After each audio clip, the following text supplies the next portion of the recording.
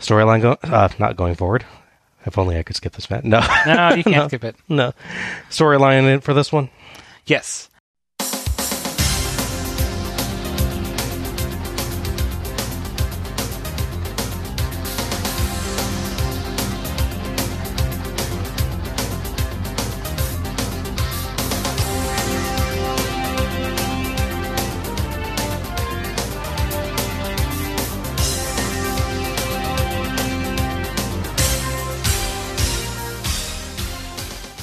Hello everyone, and welcome to Let's Go to the Ring, where we take a look at the good old days and not so good old days of World Championship Wrestling series by series. I'm your host, Bob Moore, and I'm joined by Wrestling Mafia boss Alfredo Pridgeon. How you doing? And the master of the Nerf bat, John Mullins. Oof. How's it going tonight, guys? Very good. How about you? Doing okay. Hey, it only took, 18 episodes for one of you guys to ask me that in return. I'm touched. So I shouldn't ask you that as well. You can do that. That I would feel nice. Are you still doing good? I am still doing good, actually, yes. Good. Consistency is important. That is good, yeah. I didn't stab in between when I asked the question and when you asked the question. I know it was hard to resist the temptation. It really was. Tonight, we're taking a look at Starrcade 2000. Unedited, unpredictable, unreal. Our final Starrcade. Starrcade 2000 was held on December 17th, 2000 at the MCI Center in Washington, D.C. in front of 6,596 fans. That's 2,465 paid. Ow. Yeah. Again, this is the same exact building that WCW was in 1999 with over 11,000 people, in 1998 with over 16,000 people, and in 1997 with over 17,000 people. We're down nearly 11,000 people between 1997 and 2000 in the same building. So basically, if you could double the audience of 99 2000, that would equal 98 or 97 then?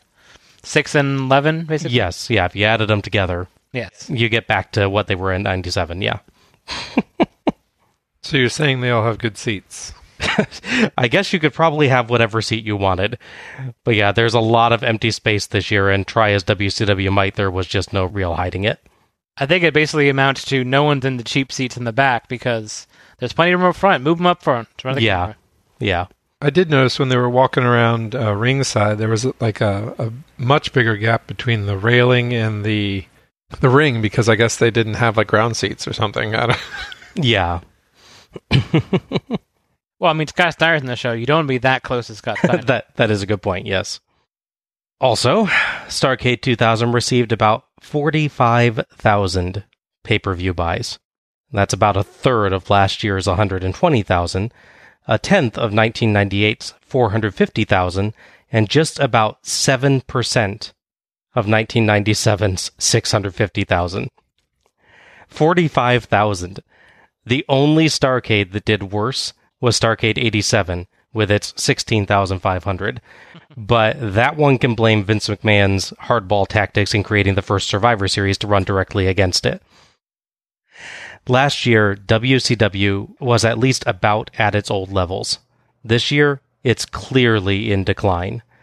2000 has been a very, very bad year for the company. Oh, yeah. All but a single pay-per-view, Spring Stampede 2000, got less than 100,000 buys. WCW lost over $60 million in the year 2000. Yeah. Quite a bit. It hits hard, doesn't it? Yep. It's not hard to see why this is the last Starrcade. Yeah.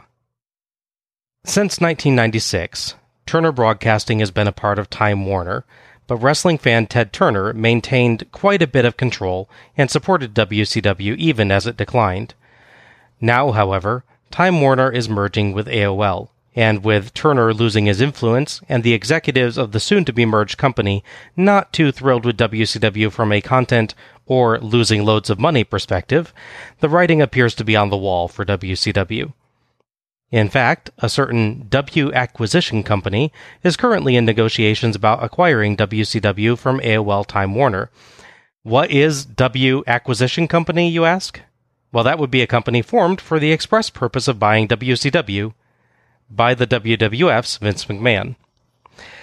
But there may be a rescuer on the horizon in the form of Fusient Media Ventures, or however the heck you say that, who are working with former WCW head Eric Bischoff to acquire the company as well. Will WCW end up in the hands of its archenemy or its former boss? But all that is in the future. For now, we've got a show to discuss. Let's go to the ring. Ding. The WCW logo ominously glares at us to start the show, and we get an opening video package. Like last year, it's just an assembly of video clips that don't do a lot to tell us about the stories, other than that certain people are fighting certain other people. It has clips to set up most of the matches we'll have, but largely focuses on 3 of them. The Insiders, DDP and Kevin Nash, challenging the Perfect Event, Shawn Stasiak and Chuck Palumbo, for the tag titles. Lex Luger versus Goldberg, with Goldberg's career on the line, I guess. Yes. And Sid Vicious challenging Scott Steiner for the world title. We get some text again, but it's less strange and more generic this year. Alliances will form. Titles will change. Power will shift. Stars will rise. Champions will fall. So it's any wrestling show ever, then? Good to know.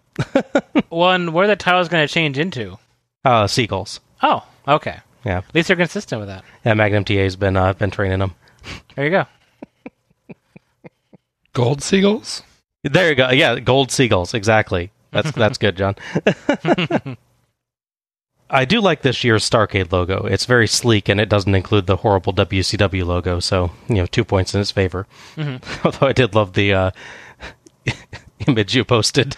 Yes, I improved the logo. Two arm wrestling hands in the middle of it. That was good.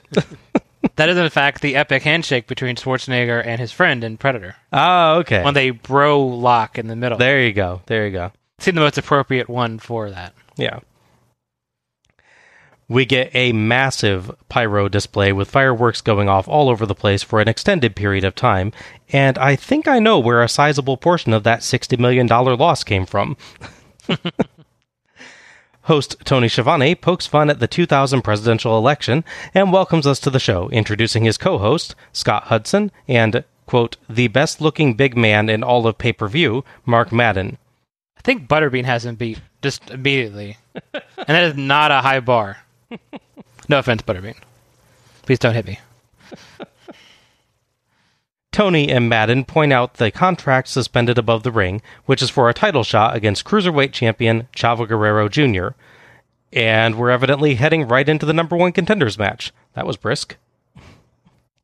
So our first match is Sugar Shane Helms and Shannon Moore of 3 Count, Jamie Noble and Evan Courageous of Noble and Courageous, and Jimmy Yang and Kaz Hayashi of the Young Dragons with Leia Meow, in a 6-man ladder match to determine the number 1 contender to the WCW Cruiserweight Championship.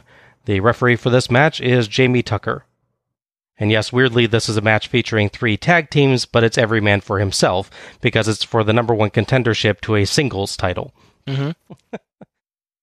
There's been a long-running story going between the 3 groups. Originally, it was 2 groups. It was 3 Count, thus the name makes more sense with, 3 people. Mm-hmm. And the Young Dragons, just for the record, spelled J-U-N-G as a pun. Yes. Anyhow, there was 3 of them. However, they did a split story with both of them where one of the members left each group. So we had Evan Courageous of the great match from last year's Starrcade kicked out of the group for being too grandstanding. Too courageous. To himself. And Jamie San, as his actual name, kicked out because they learned he was actually not a Japanese guy at all. A white guy from, I think I want to say Kentucky, wearing a mask. It can be a surprise to them, right? Like they caught him before with his mask on one day. And yeah, I guess so, yeah. Makes as much sense as anything else here. But yeah, so they each of them were split off, and thus they formed the Team of Noble Courageous, who we see now. As far as them fighting for the Cruiserweight title, it's basically a case of they're really not promoting the title that much, to be honest with you. It basically sat on Mike Sanders' waist for a while, doing nothing, before they decided to revamp Chavo thankfully moving him from the Misfits in Action, make him a heel, although that's like 2 weeks earlier than this show. Okay. That's like a triple tag team thing. Yes. Yeah. It's a triple tag team thing at the moment, except that they're all fighting for themselves. Which isn't confusing at all. It makes it less confusing. Earlier, when there were still 2 teams, they had a 3-on-3 ladder match where they had 2 different objectives in the same match. Oh my gosh. That's a different thing we'll cover at some point. Okay. So there's a 3-count versus Young Dragons ladder match, and a 3-count versus Noble Courageous versus Young Dragons ladder match as well. Which are the exact same matches, basically. Yes. Yeah. Oh boy. Before the competitors come out, Cruiserweight Champion Chavo Guerrero Jr. makes his entrance and joins the announce team. Get up on your feet. Put your hands together. Sing along with 3 count. We'll party on forever. We like the Backstreet Boys, NSYNC too. Britney Spears is kind of cute. We watch TRL on MTV. Everybody 3 count. 1, 2, 3. 1, 2, 3. 1-2 product placement. 3 count may be the best thing to come out of WCW in 2000. I realize that's a low bar, but come on. They're a wrestling boy band with a theme song that's them singing about how they like boy bands and Britney Spears. It's so ridiculous it turns around to become great. Kind of does. I mean, don't get me wrong. It's nowhere near the great earlier bonkers WCW theme songs like Man Called Sting. Mm-hmm. But this is WCW 2000. I'll take what I can get. It's no natural. I do have to note, though, that their original theme was even better by being even worse. Total generic boy band song here. Oh boy. I wanted you. I can't get you out of my heart. I knew we were in trouble right from the start. We should have played it smart. Now I can't get you out of my heart. Nice dancing, John. You really probably should have been in a boy band at some point. Only in my dreams. I mean, I dance in my sleep, is what really... They even do like the little echoey fades on the... Yeah. That was such a big thing with all those types of songs. Oh my gosh. The Young Dragons manager, Leia Meow, actually first showed up last year as the cheerleader who led the varsity club out to the ring. Now she's dressed in what looks kind of like dominatrix gear and has a riding crop. I think I'm just going to leave that alone. Jimmy Yang has amazing, massive sideburns. Oh, yeah. Holy crap. Those are awesome. They are great. Just like, wait, right down. Oh my gosh. I think we turn too quickly, then like slash you across the face. Yes, yeah. Chavo actually does a really nice job helping to build up the teams a bit during the entrances as everyone walks around the array of ladders on the entrance ramp. Mm-hmm. He's actually quite a strong commentator, I think, during this match. I was pretty impressed by him. We start with just Shannon Moore and Kaz Hayashi in the ring and everyone else on the apron like this is a tag match. Uh-huh. Huh? Moore and Hayashi trade quick holds and do some acrobatics until Hayashi nearly lands on his skull on a botched overhead throw, and they both understandably take a few moments to recover. Hayashi's okay, and he gets a cool Hurricane Rana counter to an armbar, but they get a little bit muddled on a flippy arm drag spot by Moore. Courageous blocks Moore from getting to the ladders, and we get tags to Yang and Helms. Helms doesn't look too eager. But Helms brilliantly double fakes out Yang and everyone else, getting them to run for the ladders and fight while he and Moore retrieve their own ladder from under the ring and climb. That was pretty awesome. Mm-hmm. They're stopped by the Young Dragons, who are then stopped by Noble and Courageous, but Yang drop-kicks the ladder into the two, and the camera mostly misses Hayashi hitting a springboard moonsault onto the ladder atop Noble and Courageous. It's weird because of the height, the fact that the camera's not pointing at him while he's doing the jump, it's like he falls out of the sky into the shot, which is kind of cool. Completely by accident, I think, in this case. It's a bit too much to hope that in 18 Starrcades, WCW would have learned to point its cameras in the right spot, I guess. Not the most egregious example we'll have tonight, but not still true. pretty bad. The tag rules are out the window now, and Helms brings in another ladder, but quickly gets sent face first into it. Hayashi fights Noble and Courageous and takes another apparently botched throw that looks like he either hit the ladder or the nearby mat face first. Poor guy. If I remember that correctly, it feels like the guys that are dropping him wanted him to do the flapjack move where you fall flat on it, and looks like he did not want to do that, which I don't blame him if that's the case. Yeah. So it's kind of half-hearted because they're clearly pulling him that way, and he tries to stop himself. Yeah. Smooth transitions are the challenge. They're not really fighting each other. They're just fighting their own inability to pull things off. The true enemy is yourself. Noble and Courageous fight over who gets to grab the contract, as only one person can be number one contender. Yang gets a beautiful dropkick to knock both down, and gets to showcase a lot of his strikes and throws, leading to an amazing spinning moonsault off a ladder propped across the ropes. That was pretty good. Chavo says WCW has the best cruiserweights in the world, but Chavo is the best of them. Nice way to build them up and simultaneously build yourself up. Yeah, there you go. Helms throws Yang out of the ring, and everybody takes turns diving out on everybody else, except for smartest man in pro wrestling, Jamie Noble, who just climbs the ladder to try to win. But Yang spots him and shoves the ladder over to dump him out on the rest anyway.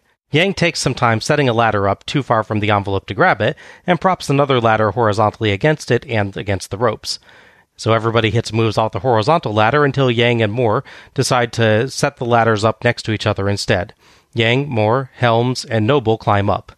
Noble and Moore take Helms and Yang down with a sunset flip and sleeper slam, respectively. Noble tries to climb again, but Leia Meow attacks him, so Courageous rescues him. But Yang and Hayashi take down Courageous with a double-team powerbomb where Hayashi, if I'm honest, really didn't seem to do anything. Yeah. Kind of just like, I'll touch you while the other guy's doing the move himself. A bit, yeah. Teamwork. Yeah. The Dragons use all four ladders to set up a big scaffold structure instead of just setting the biggest ladder in the middle and winning the match. 3 Count fling the Dragons into the central ladder and nearly knock the whole thing down. But Bob, so you need them together because it's more stable. Yeah. That 10 seconds before they like them. Yes, yeah. They did, at least I saw in the second time that they fling one of them into the ladders. I think it's Helms thoughtfully grabs the ladders to stop it from falling over. Everybody climbs up and goes flying off, and we get an amazing spot as Yang and Helms fight on the ladder, and Moore skins the cat up the scaffold to head scissor Yang down, then skins the cat right back up. Really awesome spot there. Helms deals with Noble, and Helms and Moore end up on the scaffold, and shake hands and reach up to take the contract down together, which apparently counts. 3 Count are your number one contender, singular. Chavo says he's going to talk to his lawyer, but the ref is apparently fine with it. Thoughts on this match? Positives on it are when they do their big spots, they tend to hit them really well. Their dives are really impressive. Their flips are really nice. For the most part, when they do the big setup spots, like Skin the Cat already mentioned, or the bit where Moore runs across the pressed out ladder and jumps on the guy, they tend to work really well. The problems, of course, as you highlighted, are one, a couple spots nearly go really horribly awry. But yours gets the one where I'm pretty sure the guy just didn't want to take a flapjack onto a ladder, which, again, I totally get.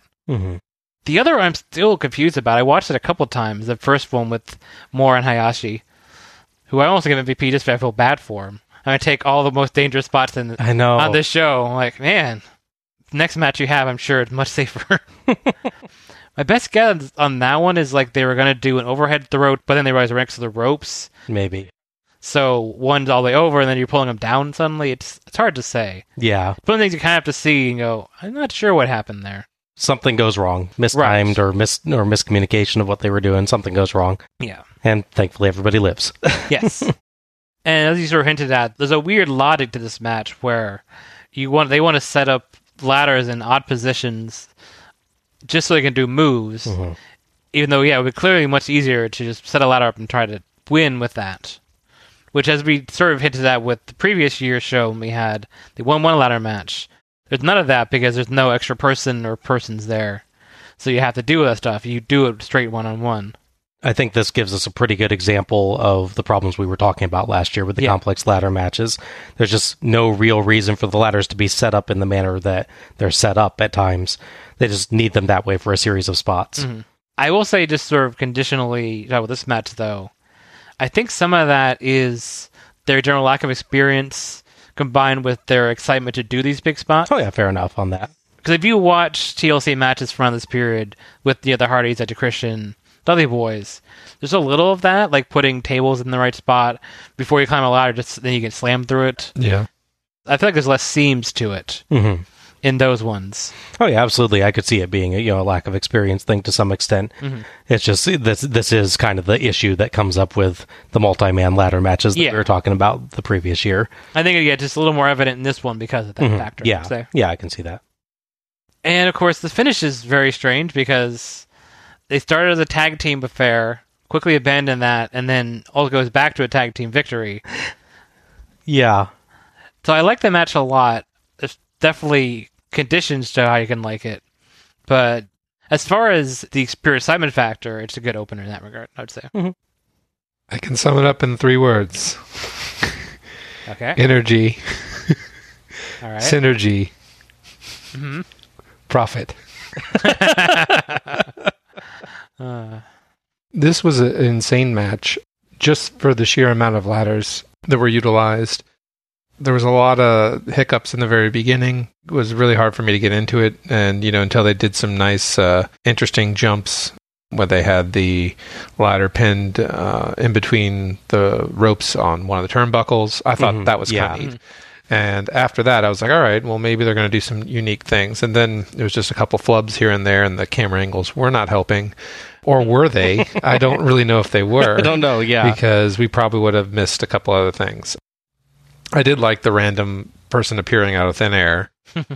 I was really impressed with the Young Dragons and 3 count.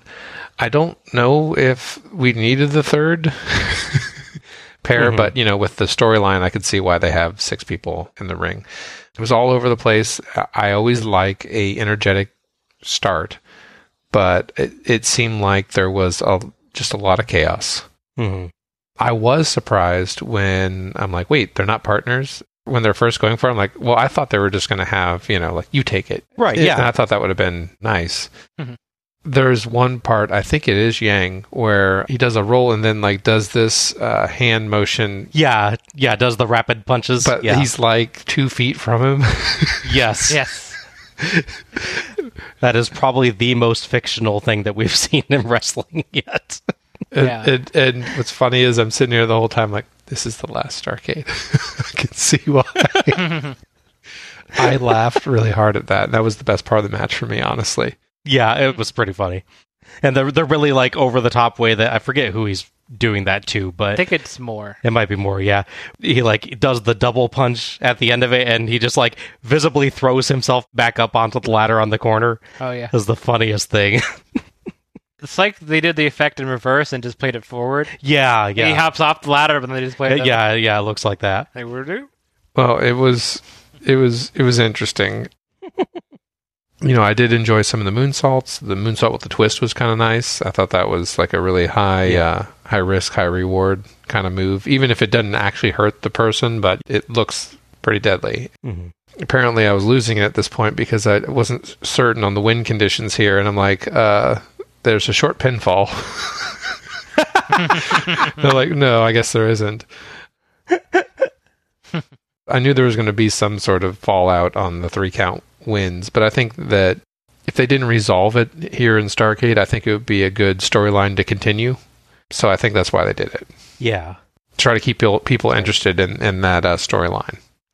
Yeah, that I found pretty interesting too, actually. It doesn't really make sense that that's allowed to be a win, but at the same time it is kind of intriguing. They offer each of them half a contract. You both work for half. Yeah, once we were past the weird tag opening, this was an assembly of absolutely amazing spots that was unfortunately held together by setup for the sake of setup, like we mentioned earlier. All the spots are incredible once they happen. It's just that the setup for them feels fake, and it makes it clear that you're just watching a stunt show, not a competition.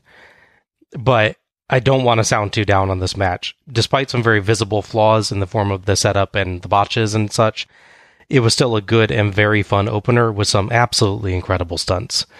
Just like you guys were saying, probably less experienced guys trying to put together a match, and I think you called it out. You can see the seams. Yes. Mm-hmm. A match like this will never be as high on my list as a singles ladder match because of that setup stuff, but it's still very fun to watch. I was thinking it's a little ironic, too, that the ending turns into, briefly, a sort of scaffold match. Yes. Though even that, I think that brief bit of them on the scaffold is more entertaining than either scaffold match. Yes, I will agree on that. And I'm sure Jim Cornette likes it better as well. Usually that formation only has 3 ladders for like painting and stuff. So Yeah. I don't know. It would have been cooler if they took 2 and then made like long ramps that they could all run in to the There you center. Yeah, yeah. No one jumped with a ladder in their hands, which I was disappointed about. They could have done a moonsault while holding a ladder. Well, they got to build to something, John. Yeah. I will say I have seen that spot actually in one of the later, I think it's in one of the Money in the Bank ladder matches.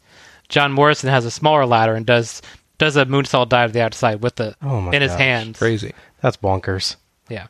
So someone did actually do that. They didn't do any advertising. I thought they would like work in from Warner or, you know. Yeah. Well, I'm not sure these ladders were quite as good as the ladder from last year's show, though. The ladder from last year's show looked really solid. Yes. This set looked a little more like the usual wrestling ladders. The cheapo ones you buy for $10. In a 6-pack. The fallout to this is actually pretty immediate on Nitro. They open Nitro literally the very next day and say that to determine who the number one contender is, they're going to have a match between Shannon Moore and Shane Helms, which opens the show, in fact. It goes back and forth. It's actually a really good match. Unfortunately for Bob, I mentioned this because Shane Helms wins by debuting his new finisher, the Vertebreaker. Oh, I missed the Vertebreaker by one day? Yes. Oh. I know. It is a terrifying-looking wrestling move, but a really cool-looking wrestling move at the same time. Yeah. And it ends up in his theme song in the early next year. He has he has the Vertebreaker rap song as his theme. It's yet another so cheesy, it's awesome song. The follow-up of this is setting up Shane Helms to go after Chavo over a long-running story to become champion. Did WCW ever like cut a record for like the full versions of intro songs and stuff? Yeah, I in fact have a CD of WCW themes. Mm-hmm. Though oddly, some of them on there are not actually complete. There's some of them it like gives you 30 seconds and then fades out. I'm like, this is your CD of songs. What the heck? Yeah. But then other ones it'll do the full thing. Yeah. Whereas WWF/WWE has done like 10 or 12 of this. Yeah. They've even gone back and done re-releases of older themes as like retro releases. Yeah. See? They're on the ball. They need to do a few WCW albums. Yeah. I would expect WCW to do something like on Philips Laserdisc or... Oh, man. There you go. I need Starkey 1999 Laserdisc. There you That'll go. complete my collection. Yes. Why do I have this? Backstage, Jim Duggan polishes his lumber. That's not a euphemism. And Lance Storm comes in to chat. The Sound helpfully actually decides to join the party a few moments later. Duggan had been a part of Storm's Team Canada, but left. Storm says that when Duggan joined Team Canada, it was for the long haul, and that the American fans won't take Duggan back now. So if Duggan wants a career, it's with Team Canada. He hands Duggan a Canadian flag and tells him to think it over. Duggan sits there looking distressed. I did actually think that was pretty terrific acting from Duggan here. He looks like a man really struggling with this situation. Yeah, not bad. We go back to a door with a WCW commissioner sign, this time not crossed out for David Flair, and Jeff Jarrett meets with Commissioner Mike Sanders to tell him that he'd like to change the upcoming match with himself and the Harris brothers, formerly Creative Control, versus the Filthy Animals from a street fight to a bunkhouse match, which is pretty much a street fight, just, I don't know, maybe with different weapons. Yeah, it's got a wheelbarrow in it. That's something. Yeah. No bunks, though. I thought they'd have, like, bunk beds. It has the bunks, yeah. Yeah. Sanders says the match has already been advertised as a street fight, which seems like a fair argument, especially since the show has already started, but Jarrett doesn't care. Jarrett compromises, though, and says they can do both, so Sanders agrees. I don't know about you guys, but I'm looking forward to our combination street fight and slightly different street fight match. Maybe they can make it no disqualification and no holds barred, too. Or maybe anything goes as well. Ooh. Just to really change things up. Absolutely. By the way, for me anyway, Mike Sanders looked uncannily like Chris Pratt. Yeah. I can kind of see that. I think I can see that. 2000, that's not really a compliment, but 2020, that is definitely a compliment for him. Yeah. Briefly on Mike Sanders, one regret I have with his character. So they put him in charge of the... Misfits in action. Well, no. Good big Colonel Sanders. You ruined all my setup, Bob. Yes, I do.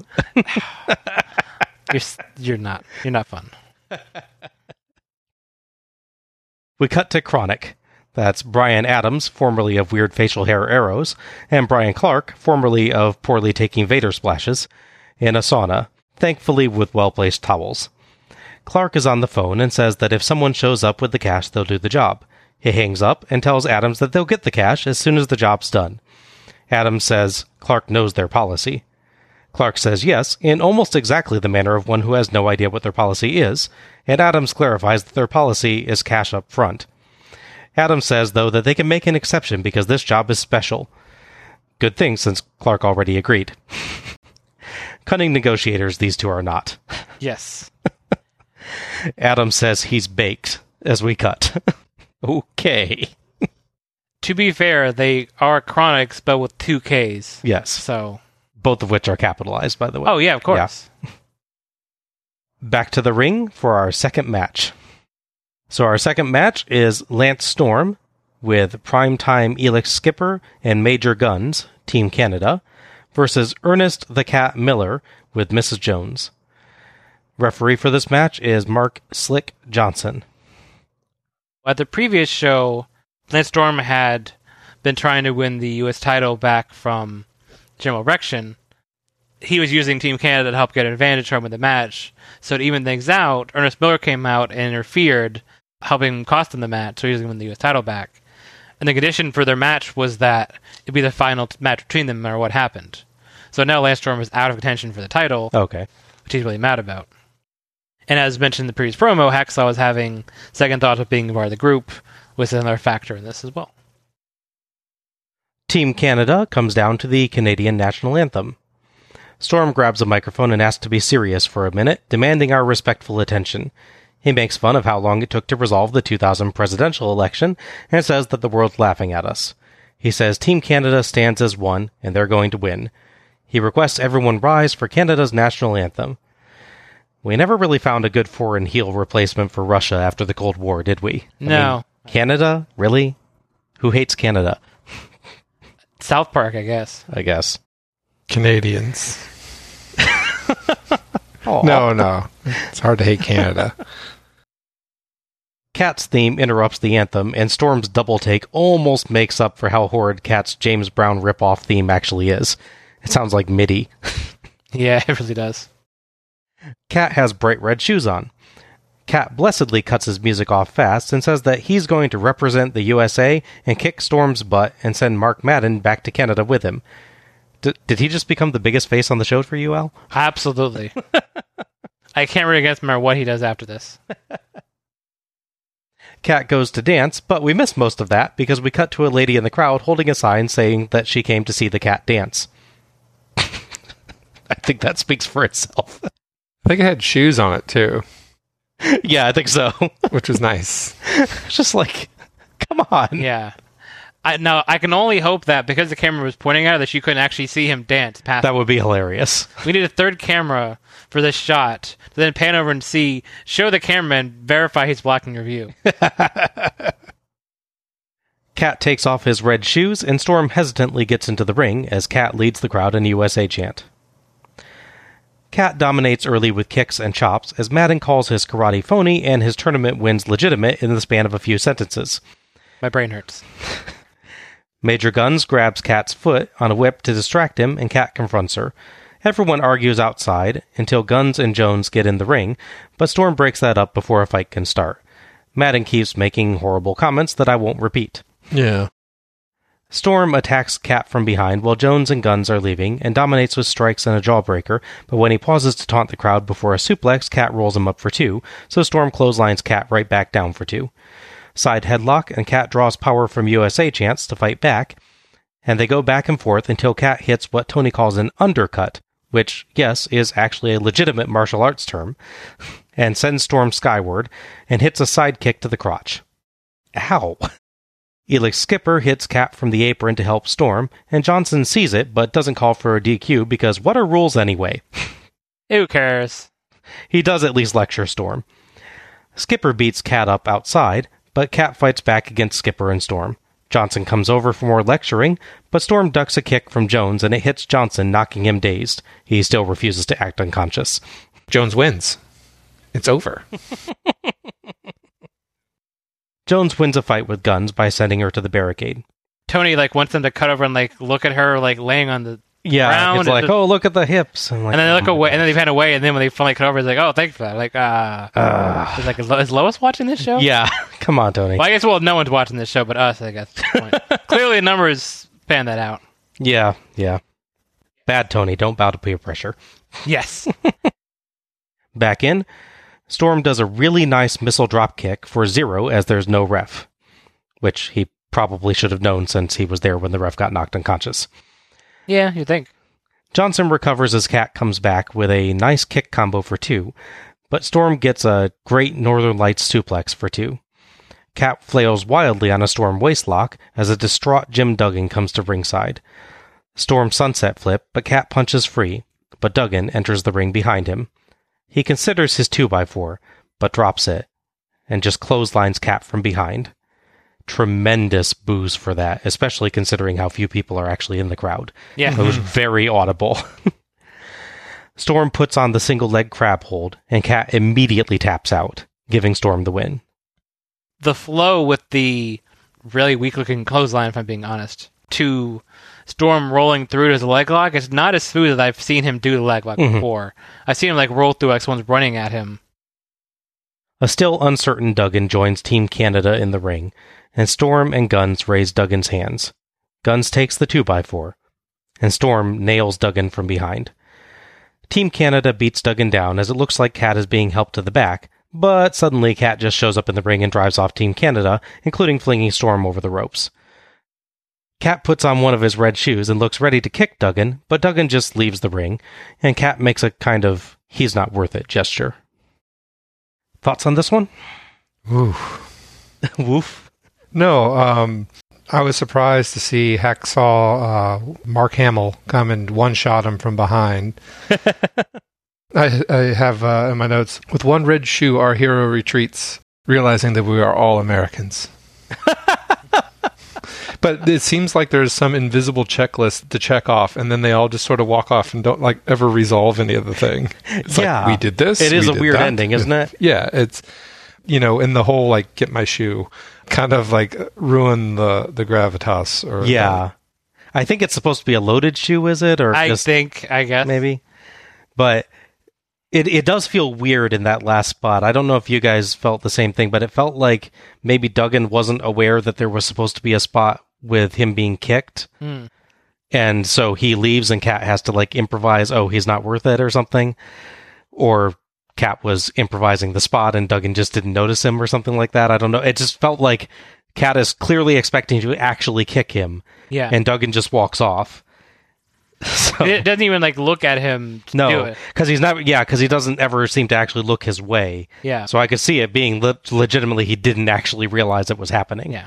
He kind of looks down. Because I remember when we first watching the match together, I was commenting. I was like, "Oh, it was actually good how Mo was actually selling his leg being helped out." And then 10 seconds later, he runs to the ring and starts kicking. So I'm like, never mind. Yeah. Had it and then lost it. Yep. Maybe he's like, you know what? I came in to save him from being beaten up. Why do anything else? I was like, all right, well, it wasn't the ending I expected, but, it did make me think about it a little bit. Did we have Bruce Miller on last year's show? We had him on 98, I think. Yeah, 98, I don't think it wasn't on 99. Because 98, he had flourishes of good bits in there. He had the great slide just too short to, attack. Yeah, that was funny, yeah. What I felt was missing in that match was the middle part of every section. There's no flow from spot to spot. Even with Perry Saturn, who I think is a really good wrestler, he just couldn't quite pull it together. This is definitely a nice improvement on that, even if the match is full of constant interference and a very long ref bump and a lot of nonsense. When it's just a match, I thought it flowed really well. They seem like they have good chemistry. I know Storm, up until literally very recently, was running a wrestling academy, so it's not hard to see him doing a sort of DDP thing, helping people like Miller walk through a match really well. I would be curious to see a Miller match from like just before this and see how they match up. Yeah. Like, is there a difference between that for sure? Is it just that he's improved, or is it that he's working with a guy who's better about working with an inexperienced guy? It's probably 50-50, to be fair, Yeah. but it'd be interesting to see that for comparison. I get a weird Kurt Angle vibe from Lance Storm, like the original, like his first season, where he's very formal and respect me and The 3 eyes and all patriotic that. for his country and stuff. So, Yeah. I saw him more of like a traditional wrestler. A lot of moves were clean and simple, but Yeah. effective. Yeah, I think that's what Storm is generally known for, is that, like you said, very clean, very crisp. Everything he does, he clearly knows exactly how to do it. As an opponent, you want to wrestle with him because like there's like no fear that he's not going to do the move correctly. Very safe. No flash, Sure. but again, no risk or less risk. Because he even does a nice springboard dropkick into the ring, which is really good. Yeah. When I watched it before, trying to compare it to Shinjiro Itani doing his drop kicks. So yeah, it's looked really good. Oh, yeah. I do like the cat. I do love his funkin' boxing. Honestly, they could have ended the thing after those undercuts and did that split punch. That's a good point to stop. Because in the very beginning, I was like, when they were talking about the election stuff, I'm like, I elect not to watch this match. Lance has got a point. Let's go. But the whole thing, like that lady, I wanted to see the cat dance, and every time he started doing it, they cut away. No. There was a lot of unique stuff in this, a lot of memorable things for me. Well, definitely better than the first match, in my opinion. Oh, okay. All right.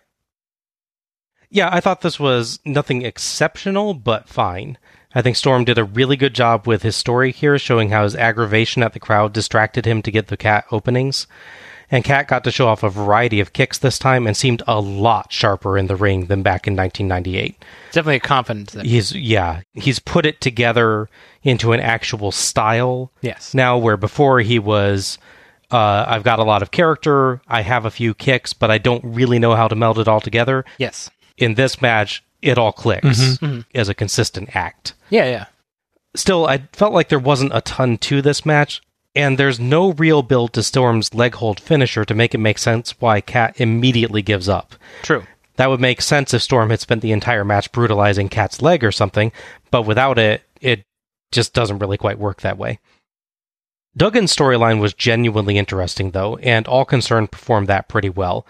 Even if it makes for a bit of a screwy finish, I actually thought that it elevated the match a bit, as they did a good job bringing out some more emotion from it. It would have been a little stronger if Cat didn't jump right back in, though. Decent match, but if you're not going to DQ people for obvious interference, why even have DQ rules? Yeah. That's kind of weirdly boring with not anything exciting happening on the Night of the Thunders, as far as like title changing and such. So the match sin that Ernest Miller has is him against Mike Sanders, or as I'll call him Colonel Sanders, since you were my joke. Anyways, where they're fighting for the commissioner position of WCW. In a fun little Stark footnote, since we're in the last Stark anyways, the first person to appear as part of the invasion is, in fact, Lance Storm. He runs in a ring on a Raw and super kicks Perry Saturn. That's right, yeah. Okay. So he's the first, I guess, invader or defector, we want to say, for the invasion. He's the sign of the coming storm. Yes. Backstage, an ambulance pulls up, and that 70s guy, Mike Awesome, steps out. Tony builds up Awesome's upcoming ambulance match against Bam Bam Bigelow, and we cut to Buff Bagwell. What have we done to deserve this? Bagwell, in bowler hat, says that he's the new backstage interviewer because WCW wanted to draw a rating. He's on pay-per-view. Ratings are more of a Nitro thing, man. Bagwell brings in the filthy animals, who he says dress so cool. The animals are Conan, in leopard print lined coat and cowboy hat, Kidman, in generic black outfit, Tigress, in white top and short shorts, and somebody's 12-year-old brother wearing what appears to be the torso of a Chewbacca cosplay. Pretty much, yeah. Ratings. Oh wait, that's an unmasked Rey Mysterio. Yes.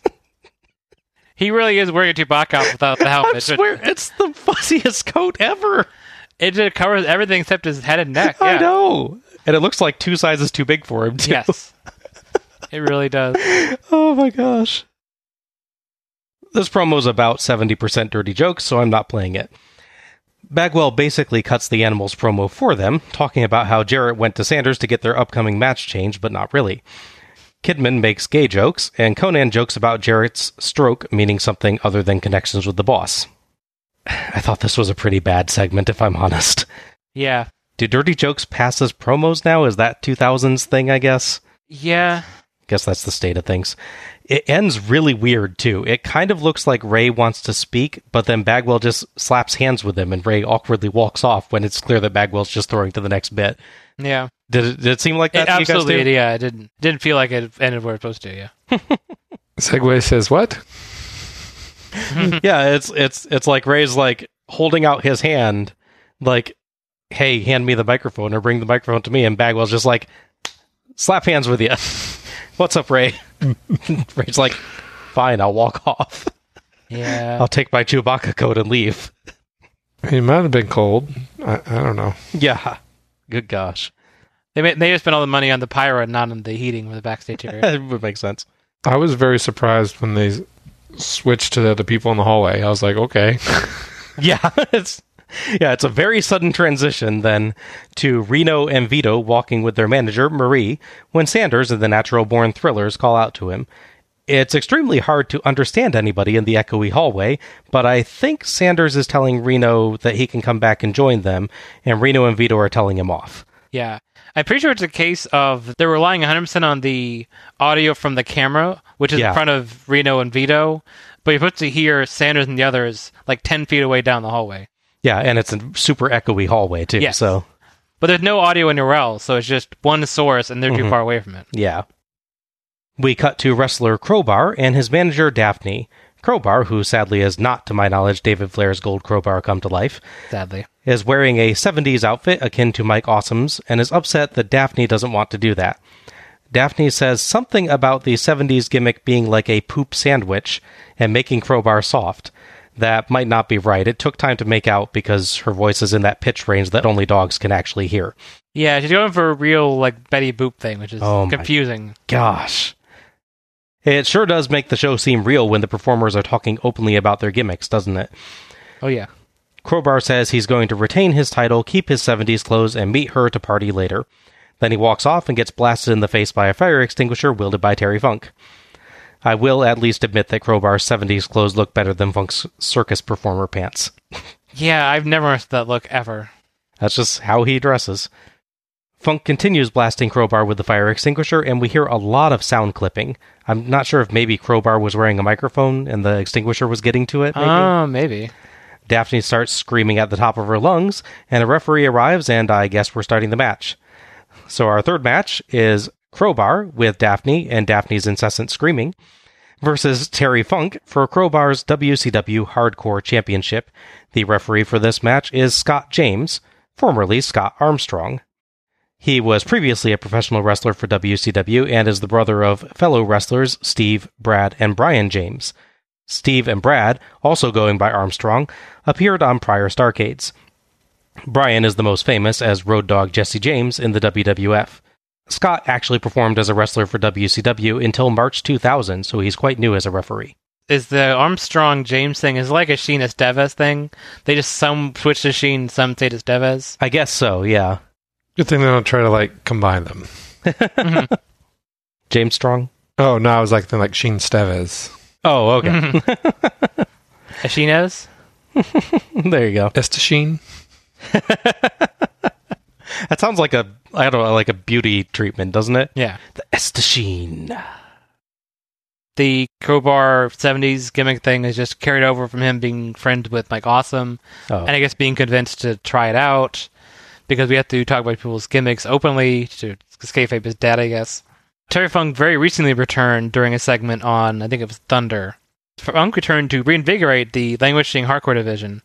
If you need proof of that, one of the previous champions in the year 2000 was Eric Bischoff. Yeah. In case you're wondering, Eric Bischoff won the title and gave it to somebody, so he didn't lose it. Yeah. Who's surprised at that? No. Funk uses semi-trailers and other backstage stuff to beat Crowbar up, including sending him for a ride on an equipment box, which looked kind of fun, actually. Funk sets Crowbar on a semi-truck loading ramp and detaches it, dropping it, and Crowbar sells an injury to an arm that in no way could even remotely have been hurt by that. It's like, it's not under it or anything. No. It's just, he falls and grabs the arm that wasn't even below his body. You're like, how did that hurt? I'm not sure. Magic. Arthritis. Yeah, there you go. Tony brings up Funk's multiple retirements, the first being in 1983, the year of the first Starrcade. Yeah. Incidentally, Funk's most recent retirement was in 2016, but he actually had a match in 2017 in Spartanburg, South Carolina, where I went to college. Oh. Terry Funk is really bad at retiring. Yeah. I saw him at an indie show in the area. I want to say like 2003.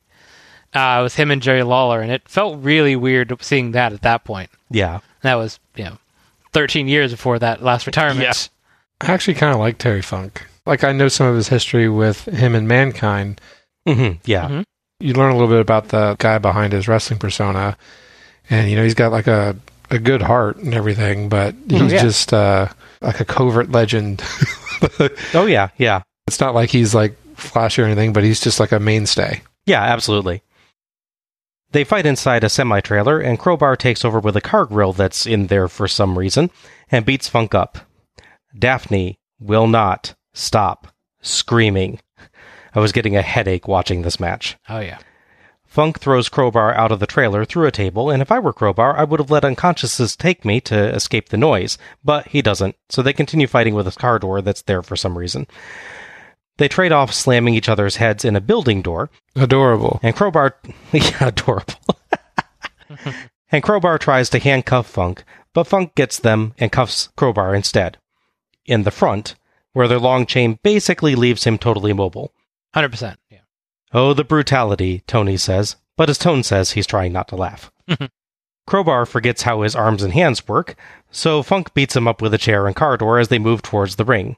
Daphne keeps screaming. Funk puts Crowbar on a table, but Daphne rolls him back off, so Funk tries to choke her in a tremendously uncomfortable spot. A bit. Blessedly, Crowbar saves very quickly, getting Funk on the table and diving over the ropes on him. It gets 2. Both are in the ring, and Daphne chucks a chair at Funk and celebrates with the exact same screams that she's been making all match. Lexi Luger? Yeah, a little bit, yeah. It gets Crowbar too, but Funk nails Crowbar with the chair a few times and pile drives him on the car door for the 3 count, the win, and the title. Funk uses the ref to drag himself to his feet and walks out with his belt as Daphne helps Crowbar take off the handcuffs. Thoughts on this one? Let's see, here's my summary. Chair shots. Screaming. Crowbar is too dumb to block. 3 good spots. I'm trying to remember which 3 spots they were, even, honestly. I can at least appreciate the gimmickry of the pile driver on the car door. I guess maybe that was one. Yeah. And he does a good, safe, but dangerous-looking pile driver, to be fair. Yes. Funk's been doing pile drivers probably at this point for 40 years, so yeah. Hopefully he's good by now. Probably the second one is the dive out of the ring. That's proving how weak the handcuff thing was. If you can easily dive out of the ring using his hands. Maybe I have it for the tease of the spot, where Terry Funk's going to fall out of the trailer, all of 2 feet backwards. Yeah. Maybe those are my 3 spots. That's about all I have. I have to try to remember which ones they are. That tells you how little you actually cared about. And you just summarize it too. It's not like I haven't heard about it either. Yeah. It's like you're asking me before that you summarize it. Here, I thought you were going to say that you liked the part where Crowbar's like, hit me some more. Yeah. Yeah, my problem with that whole thing is they're clearly trying to do the Royal Rumble 2000 match with Mick Foley and The Rock, which involved The Rock handcuffing Mick Foley's hands behind his back, Yeah. like a sane person would do, and then Mick Foley taking 12 unprotected chair shots, which a sane person would not do. Yeah. and getting mercy from that, whereas it's just like, hey, look at Korowa take some more shots to the head. If we're sort of laughing and not really bothered by it, it's not. The screaming is definitely the worst part of the match for me, because you can't ignore it, because even like look away, you hear it.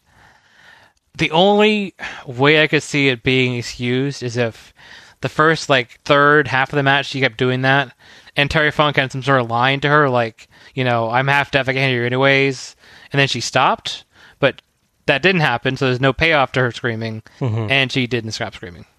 Yeah. So no, neither way it could have possibly been okay happened. There's precisely one spot where it's kind of funny, where she's been screaming and then she stops for a few moments, and then we cut to a view of her up close, and she notices the cameraman and screams in shock at noticing him that close to her. Yeah, that okay. I was like, okay, that was funny, but it wasn't worth the entire rest of the match screaming at the top of her lungs. Yeah.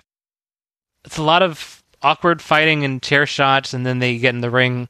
I'd like to dive out of the ring into the table. It's nice. But then it just goes back to Terry Funk getting his pile driver and winning. Yeah. Wasn't my favorite, by far. Pretty energetic, considering it's Funk. Sure. I felt like this was a Halloween Horror Nights, like a haunted loading dock. Like where people are just beating each other up in the background, and the screams in the background kind of give me that feel like you're waiting in line, you're approaching this Fallout area or whatever the theme is that year. You hear like people screaming in the background, and that's what I was getting from that. I actually turned my volume way down just so it wasn't like so jarring. So the only thing that stood out was like the chair hits. Yeah. I did like the prop direction. I'm surprised they didn't use like all the mic cables and everything to really tie people up and do other things when they're inside the loading area. I did say audibly "wee" when they were pushing him on the cart. I know, that actually looked really entertaining. He doesn't push him into anything either. He just like pushes him along, and you're like, well, that looked fun. Yeah. Well, you know, I mean, like, it's better than, I mean, I don't know if it's better's the word, but, you know, it reminded me of where they're just tearing apart, like, the break area. Right, yeah, last year. Yeah, so I think they wanted to get a little bit of that, but we got a hallway shot. Now we got the loading docks. We're going all out this year. Sad there was no giant surge display. Yeah. Like last year. That would have made better. But I thought T-Funk should win for the sheer fact he didn't bring anyone that was screaming. There you go. I definitely was getting a headache watching this match, but even without Daphne just constantly yelling in a way that I'm sure must have hurt her throat after a while, this was not that interesting to me. It just moves from contrived spot to contrived spot, with conveniently placed prop after conveniently placed prop, some of which just have no business even being backstage at a wrestling show. Who just puts spare car doors in the arena? Yeah. True. And why is a car's front grille sitting randomly in a semi-truck?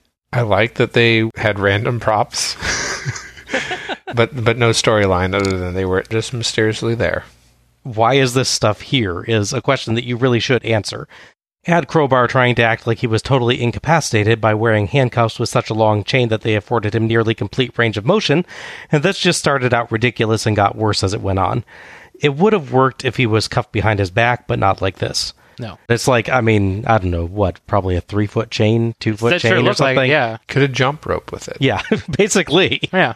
At least they make Terry Funk pay for that. Like, he does choke him at one point. Yeah. So, you know, like, okay, there's a little retribution there. A combination of silly and boring, punctuated by ear-shattering screams. This one was not fun for me. Funk would defend the title in January at Sin, but it is January, so Terry Funk loses the hardcore title to Ming. And then something really weird happens. Ming is not under contract at this point when he's made hardcore champion. And who's at the Royal Rumble but Ming, under his old name as Haku. And no, he did not lose the title before he left. He just left. He attended an indie show and gave the title back to Barbarian, who I think was still employed there at the time. Like, here, I don't want this. Oh my gosh. Yeah, so they lose their hardcore champion to the WWE at that point, which is notable because the WCW hardcore title is one of only 3 titles, to my understanding, that never appeared in WWF. Yeah, that one didn't appear. The television title didn't appear. And a title we haven't seen yet, the WCW Cruiserweight Tag Team titles, also never made to WWF. We go back to Mean Gene Okerlund, who is with Team Canada. Storm, members of Team Canada, I am appalled. What the hell were you thinking attacking the great hacksaw Jim Duggan like you did out there moments ago? First of all, you tell this guy he's got a home in Team Canada, and then the next time he tries to help you, you sucker him. I think you got to realize, Gene, a leopard can't change his spots. Once American, always American. I realized a month ago that Jim Duggan's days in Team Canada were numbered. In this business, we're numbered. We used him to get one last job done, because he's nothing but a stupid, gullible American. But now that we've got rid of the trash, Team Canada can move forward, grow bigger and stronger. Mark my words, Gene, I'm from Calgary, Alberta, Canada.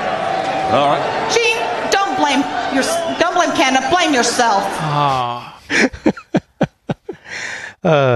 Gene follows that up with a dirty joke that I won't repeat. Yeah, that's good. Storm excellently conveys the Duggan story in mere moments and does a great job of getting across just how much he was manipulating the poor guy. Very efficient promo skills, Lance. Mm-hmm. Just fast forward as soon as he's done talking to avoid Guns and Gene trying 2 different ways to utterly ruin a segment. Yeah. Yeah, it's hilarious hearing her horribly screw up the South Park movie line. Yeah, totally botches her joke. And the thing is, that's her catchphrase. It's not like the first time she's tried this. Oh, wow. This is how she ends the promos multiple times. Hmm. It's just this time she just completely forgot the order the words go in. Oh, wow. Thank you for cutting at the time you did. I kind of groaned. Yeah, there was no way I was playing that. Oh, no. I thought was very uncharacteristic of Mean Gene. Yeah, they basically do that to him in like 2000, I think becomes his new gimmick, unfortunately. Oh.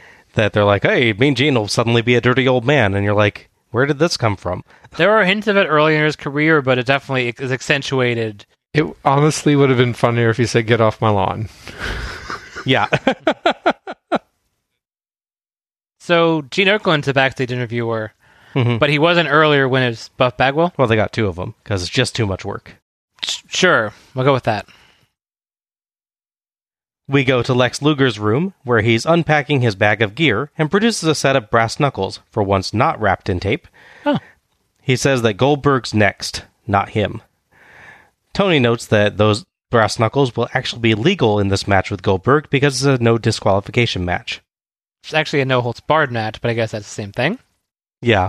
A no-holds-barred match is no DQ now. Yes. Is hitting someone with a chair a hold? Yes, because you're holding the chair. I guess. We go back out to the ring for our next match. So our 4th match is Big Vito and Reno with Marie versus Chronic, Brian Adams, and Brian Clark. Referee for this match is Jamie Tucker. Going into this point, a couple months back, there had been a feud between Big Vito and Reno, because Reno had joined the Natural Born Thrillers faction and was working with them. However, then a big soap opera plot revelation, which I think is a carryover from Russo storylines, happens, where Reno is actually Big Vito's brother. Dun, dun, dun. The Young and the Wrestlers. Nice. Yes.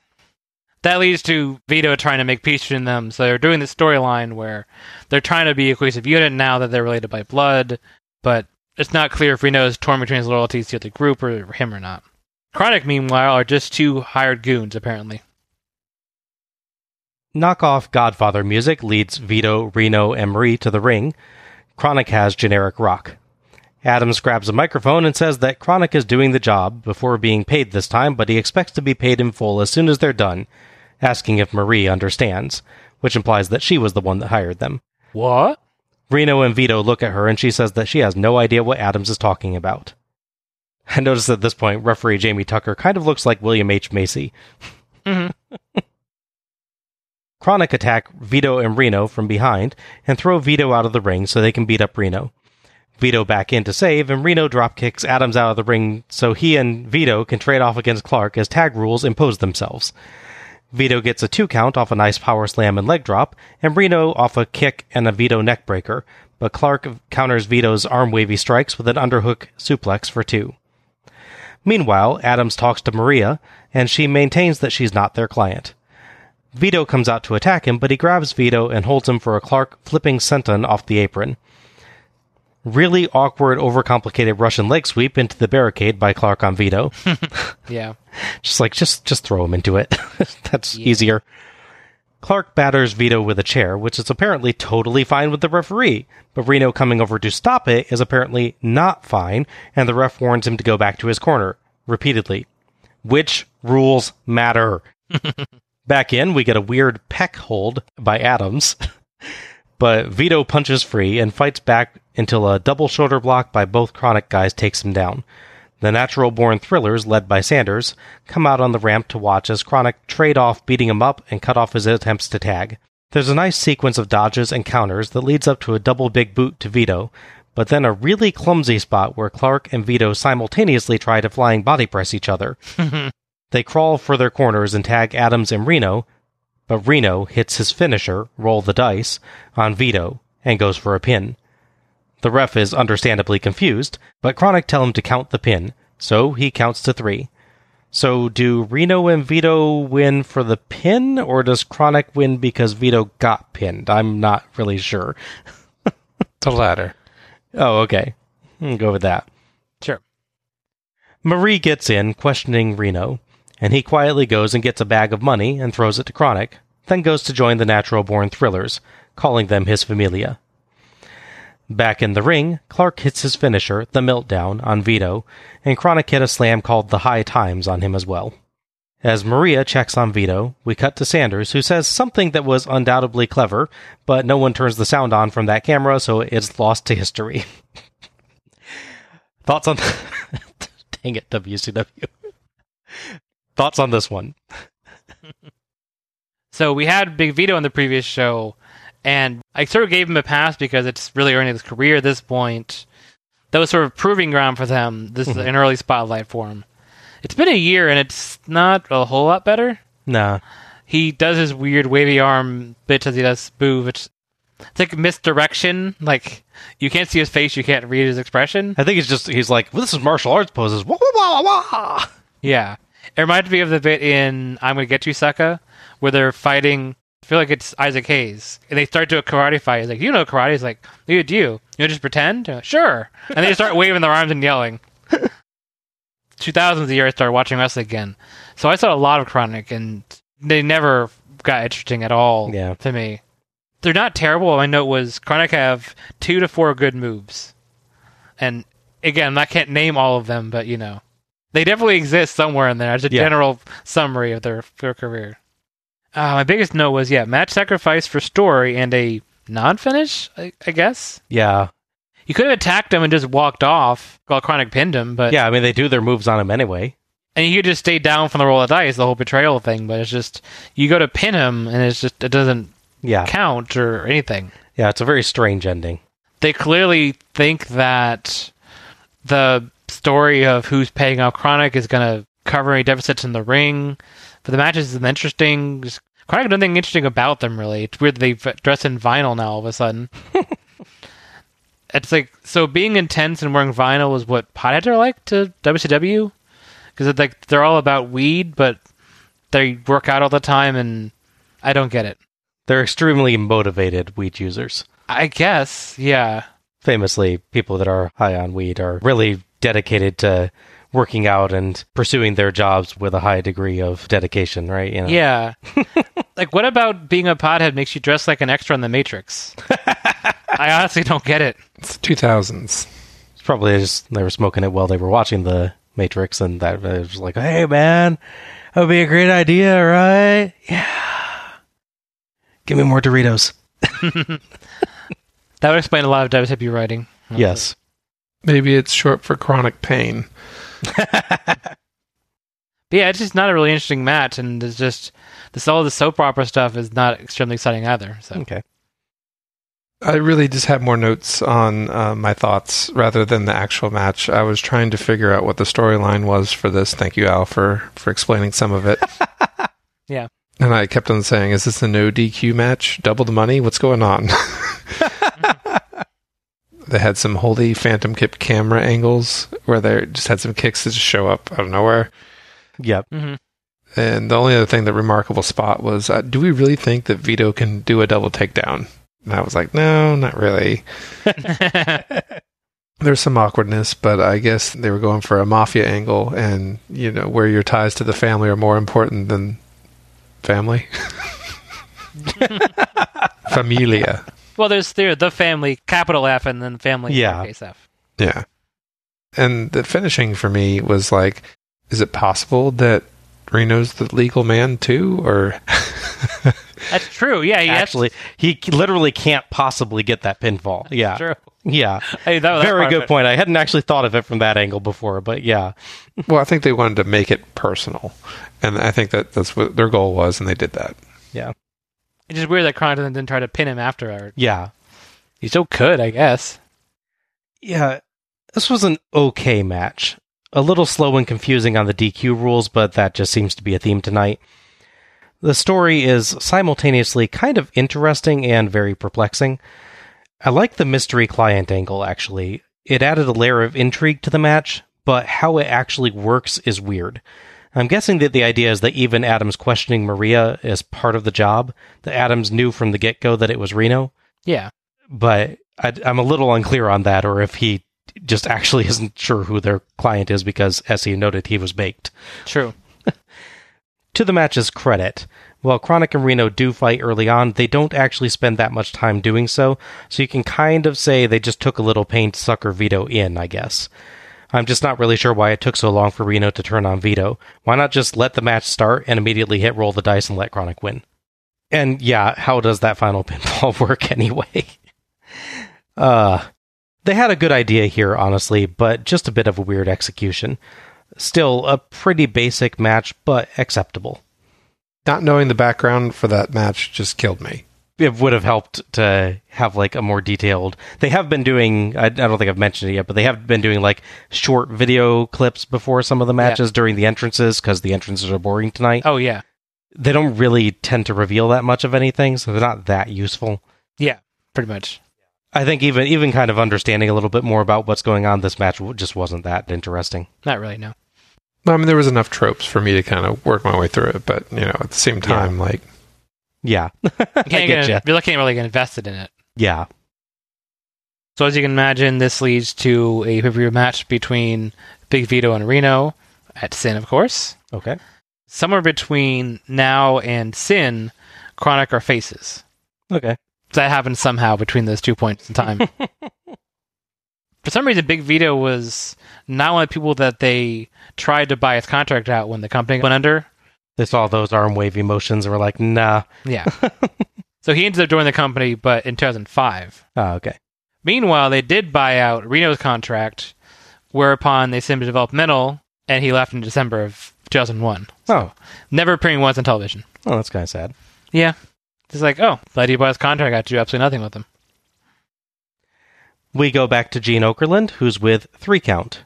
Moore is still selling from the ladder match. I appreciate your dedication, man, but it's been like a half hour. If you're still doubled over in pain, you should probably be at the hospital. Yeah, fair enough.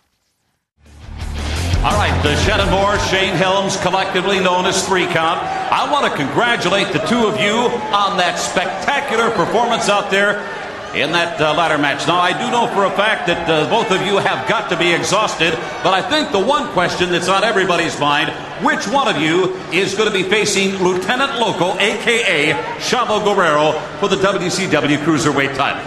Gene, the way Sugar Shane Helms sees it, the way Shannon Moore sees it, 3 Count won the match. 3 Count's got the contract. 3 Count is the #1 contender to the Cruiserweight title, and Chavo's got to deal with that. But whoa! I'm sorry, you guys have an interview here? Of course they do. Do I know you guys? Hey, wait, you paid at my house last week. That was the worst job I have ever... Oh, wait, my bad. You're the 2 Count, right? 3 Count. Whoa, take it easy. I heard you guys want a ladder match to be the #1 contender to my Cruiserweight title, right? Well, since you're both next in line, why don't you take a gander at what you're going to be fighting for? Like that? Shiny? Hey! What the hell are you doing? Come on! Chavo! Get him out of here! What the... You think you got what it takes to face me? That's the working man's belt.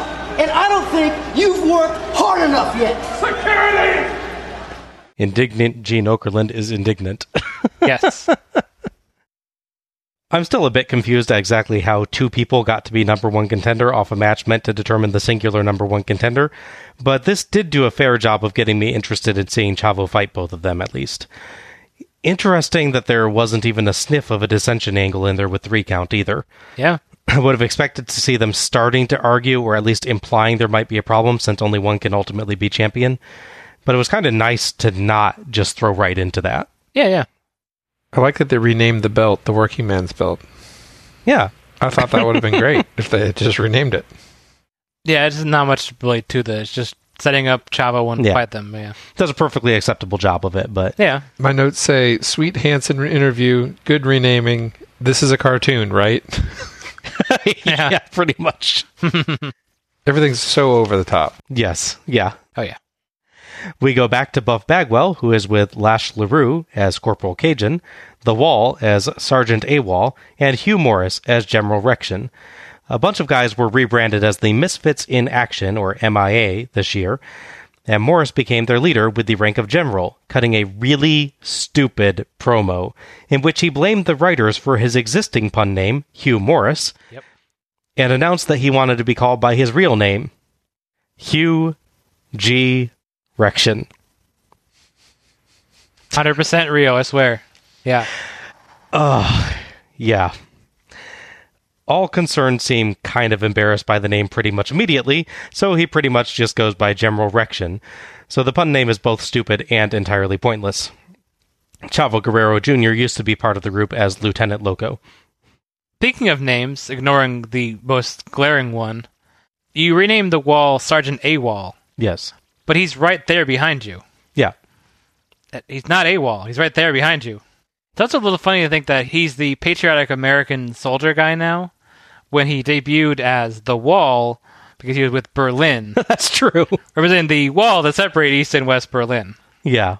So I guess he found love of country. Yeah, there you go. Or lost love of country for Germany, I guess. Maybe he's AWOL from Germany. Oh. It's still really stupid. Yes, it's extremely stupid. Yeah, what you think about that name, though, John? General Rection. I just kept on hearing the announcers, like, they enunciate it very, very harshly just to make sure they don't flub. Yeah. And I thought that was hilarious. But it totally rings WCW. I wouldn't be surprised having WWF do that either. No, especially during, like, the Attitude Era. Yeah, for sure. Hey, this is Buff Daddy backstage with MIAs and big, let me say big, General Rection. You know what? I was supposed to come out and talk about the U.S. title, UN franchise, but what happened backstage with Chavo, I got to speak on this with 3 count. What's going on? Is this the beginning of the end of the MIAs? Wait. Who said we're splitting up? I didn't say you're split up, bro. I just want to know what's going on. Hey, Buff, this isn't about Chavo. This is about a guy coming out here week after week crying about Dominic DeNucci taught me 20 years ago. I need a stepping stone. I lost my meal ticket. This is about Starrcade franchise. This is the U.S. title. I didn't fight for this thing for 5 months to let you use me as a stepping stone. The Misfits are not stepping stones. And this is not about Chavo Guerrero. You know what? I got to believe him. Guess what? Tonight you'll see that big boy against franchise for the U.S. title. I can't wait. Acting. Once this got to Rection, this was actually, I thought, a simple but very effective promo, building up him not being willing to be seen as a stepping stone for someone else's rise, and wanting to be seen as a champion in his own right. The Chavo stuff detracts a little, maybe overcomplicating what could be a simple and powerful story, but overall this did work for me pretty well. Best promo so far. Yeah, he like just gets shouty and emotional, and it's pretty good actually. Yep. Yeah. Not much. I'll say there's not much. There's zero nuance to it. Right, yeah. But it is what it is. Yeah. Our 5th match is Bam Bam Bigelow versus that 70s guy, Mike Awesome, in an ambulance match. The referee for this match is Billy Silverman. You win an ambulance match by putting your opponent in the ambulance and closing the doors. So the two were originally supposed to clash at Mayhem the month before, but Bam Bam, in an attempt to prove his hardcore cred, decides to attack Mike Awesome backstage and took him out so they didn't get to have that match.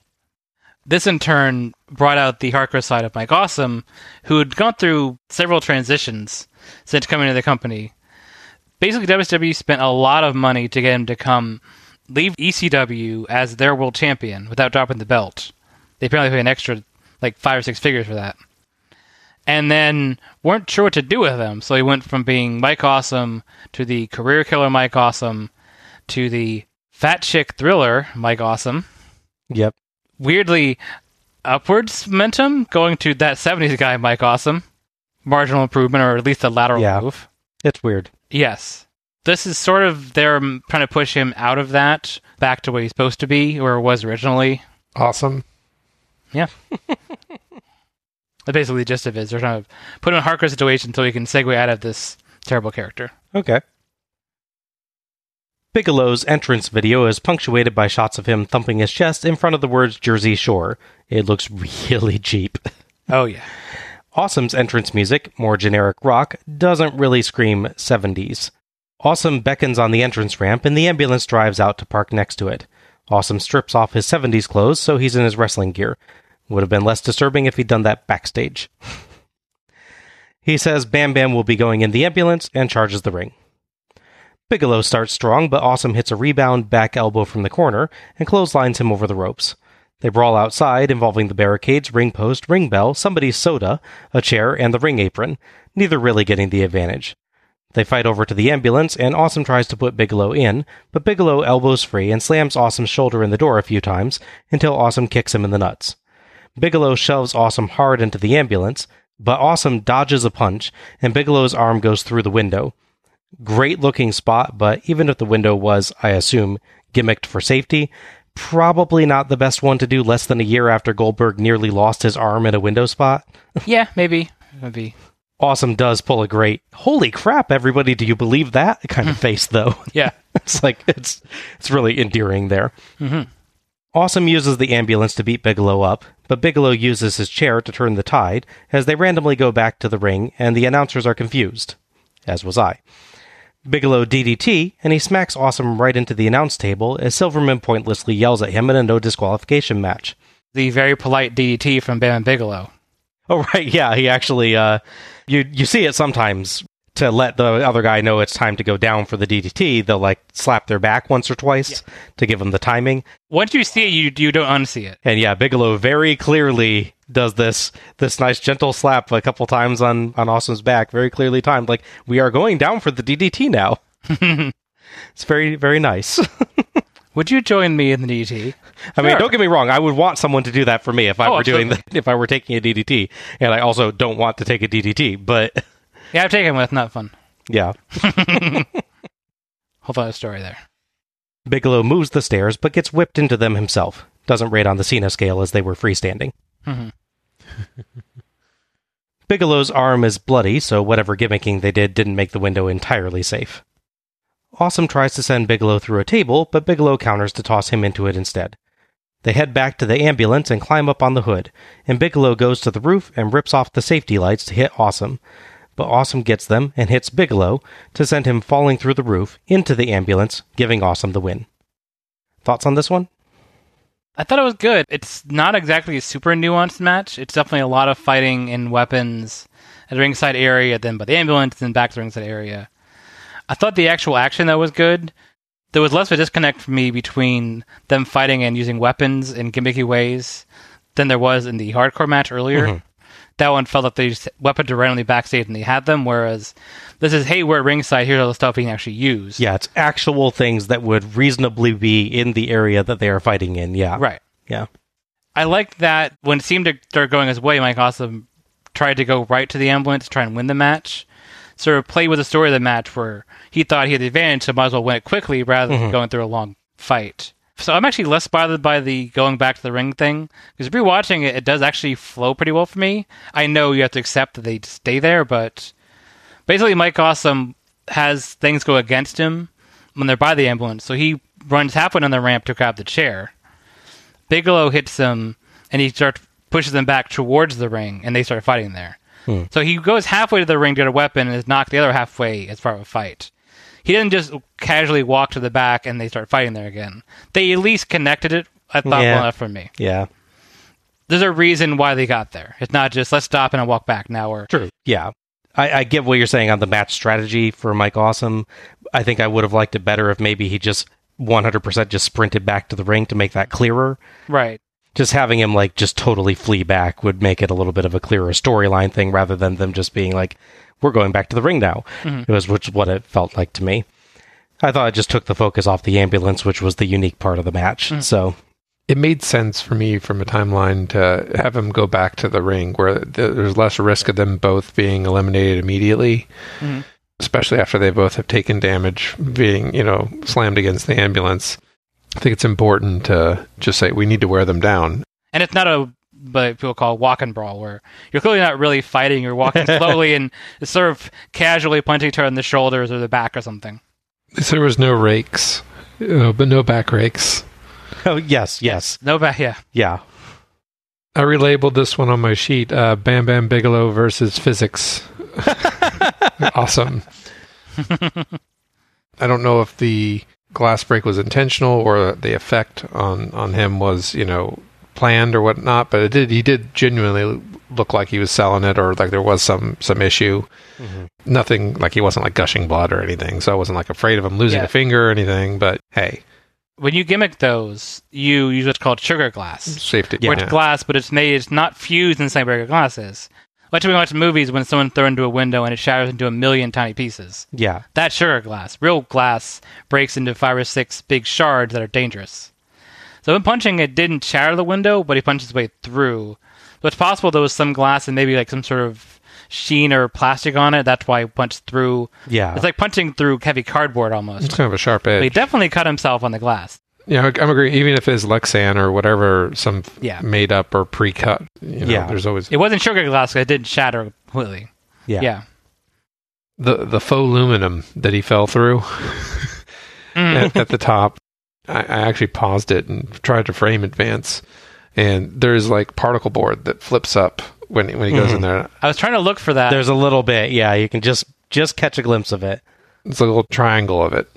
On further thought, I think they avoided the ambulance because they probably were afraid of breaking whatever gimmick they were going to... Fair point, yeah. They talk about, those lights are really hard to rip off. I'm like, he's doing it with one hand, so... Yeah. There's no bolts on it, so... At least the big finish with falling to the top is such a hard spot to get to that they didn't stop and work around it, obviously, to avoid it. No, yeah, they did a good job of having the gimmicked part of the ambulance be on the top. So it's hard to accidentally muck that up because, it's WCW. If there's any chance of mucking it up, they would. Yes. The camera guy would have accidentally stepped in and fallen through. Yes. Like a tiger trap would have been hilarious, but would have ruined the finish. Cameraman's up there getting a shot. Ah! That would be great. It would be. For me, this was a pretty basic brawl without much in the way of notable spots aside from the window punch. Despite this being short, I just kind of felt like they were padding the match out with a little bit extra walking and doing some extra things that added to the length without actually adding to the content or story for me. Still, I feel like I'm saying this a lot tonight, but it was alright. Mike Awesome's expressions were really good fun, and the ending spot was great. I'm sure an ambulance roof is built more sturdily than that, but it was still a nice, surprising end to the match. I liked his reaction to when the glass broke originally. But then also when he gets the second hit and makes Bigelow fall through, he has this great bit of realization on his face. When he's like, he realizes he won because he fell into the ambulance. Yeah. He didn't catch it right away. He has to think about it. Wait, I won. And then he Awesome is actually pretty awesome in this match. No pun intended. He has just great reactions to things, and that was keeping me in the match. His reactions to things were keeping me in the match when I was a little not that into the actual action at points. Just his personality was actually really, really good. My one regret with this match is, in a way, it reminds me of the DDP Giant match we had from 98? Yeah, Arcade? so, yeah. Okay, make sure that you're right in these things. You've done 17 of these, or 18 of these now. This was the 18th one, yeah. Yeah, so I make sure I have these right. I recall I liked that match, but my problem with the match overall was that it wasn't what I knew it could have been. My issue is that I know Mike Awesome could and has done build up this match. I get that Mike Awesome can't do any of his power bombs to Bam Bigelow because he's so big, and I'm not sure he can take big falls anyways at his combination of his age and his size and everything. So I get why he's not power bombing as cool as that would be. But we also don't get Mike Awesome doing a dive, which I know he could do, which is really impressive. He didn't dive out of the ring at Bigelow. I don't know if it's an issue of catching or what. Yeah, he didn't dive out of the ring at Bigelow in the opening 5 seconds of the match, Yeah. or at any other Or point. ever, Yes. But yeah, I mean, the fact is he was 6'8", 6'9", I don't know what the exact height on him was. Oh, yeah. 280, 300 pounds of muscle, and he's diving with the ring like the cruiserweight. Oh, yeah. No, match. it's amazing to see, yeah. So it's a shame we don't get to see that in the match. Mm-hmm. Nor do we get to see him do a frog splash, which is really impressive as well, because he got amazing air on those. So it's not 100% the match I was hoping as a Mike Awesome one, especially because it's our only one as part of Starrcade, unfortunately. But I thought the match was still good. Yeah. Okay. So in the follow-up of this, Mike Awesome has a backstage promo with Crowbar, who tells him he's not doing the 70s guy gimmick thing anymore. Again, let's talk about what gimmicks are in pro wrestling. It's great. And he tasks Mike Awesome with finding his edge, which is confusing because he won the match here. I don't get what edge he needed to find, but apparently he needed to find it. So they do a segment on Thunder, because this is how important the story is. It happens on Thunder and not Nitro or pay-per-view. Duggan tells everyone he's planning to leave because he can't work with America, he can't work with Team Canada anymore. Mike Awesome stops in the back, insists that he stay and watch the rest of the show. He wants to drive him back to his hotel, talk with them, yada yada. Smash cut towards the end of the show. Team Canada's doing a promo in the ring. Duggan comes in, starts fighting them. And Mike Awesome comes to his rescue, only to, of course, turn on him and join Team Canada. Of course. To be clear, Mike Awesome finding his edge is becoming a polite Canadian. Yeah. Canada is the edgiest nation and the most hardcore of all nations, as we know. Yeah. Justin Trudeau is a pretty badass guy. So, yeah. Punch you out. I know you're being sarcastic, but... Punch you oot, sorry. They're pretty good. And struck a footnote for this as well. As part of the invasion, Mike Awesome is the first member of the invasion to win gold there. He actually beat Rhino for the hardcore title on Iron SmackDown. Okay. Where he firebombs him onto a ladder, which I'm sure hurt. We go backstage to Gene, who is with Reno and the Natural Born Thrillers. That sounds like a band name. It does. All right, Tony, thank you. Reno, you suckered everybody in tonight, including Big Vito and your sister Marie. What the hell were you thinking? You broke up your family again. Merry Christmas, big brother. I tell you, I must have been adopted because this is my real familia. Exactly, just another weeble wobble that got suckered in by the Thrillers, Gene. You guys make me sick, but Commissioner Mike Sanders, you've got your own set of problems tonight because all of a sudden it is going to be, yes, these two gentlemen, the perfect event, facing Kevin Nash and Diamond Dallas Page for the WCW Tag Team titles. Gene, I know I'm your favorite. Hell, I'm everybody's favorite, but we're not here to talk about me tonight. We're not? We're here to talk about the perfect event, and nobody says perfect event like the perfect event. Just what I thought. Chuck Palumbo. Well, let's see. First of all, you got Diamond Dallas Trailer Park Trash.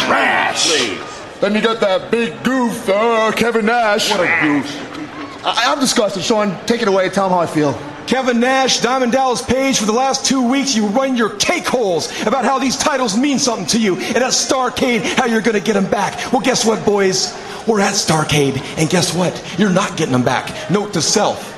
The ones who tell you that winning isn't everything are complete and absolute losers. Losers. And that's exactly what you guys will be tonight, as the perfect event will retain the tag team titles and go down as the greatest tag team champions in WCW history. And Gene, we got a little something special for you here at Starrcade. What's that? What's that? Don't worry about it. I gotta tell you something. That guy there especially, that little wise ass, I'm gonna slap the crap out of him one of these days. Tony, back to you. First time that I've heard someone basically tell someone else to cut a promo for him. Seriously, Palumbo, could you just not think of anything? I don't know. Stasiak's promo is fine enough, if a knockoff of The Rock's verbal style and cadence. A bit, yeah. Sanders' bit is perplexing as all get out. Yeah. Weeble wobble? What does that? What even is that? It's a toy that goes back and forth and always uprights itself. Yeah. Oh, okay. I guess just maybe referring to him as a punching bag. Yeah, there I you guess. go. That makes sense. Yeah, like that's like a little clown. You punch him and it goes back and forth. Reno says nothing he didn't already clearly communicate in the match, so not the best performance or most worthwhile promo here. Yeah. It was funny to hear Angry Mean Gene make what sounded like Tony laugh at the end of that. Yeah, I think so, yeah. Definitely sounded like Tony's surprise laugh. I like that him talking about gets the biggest crowd reaction of the night probably so far. Yeah.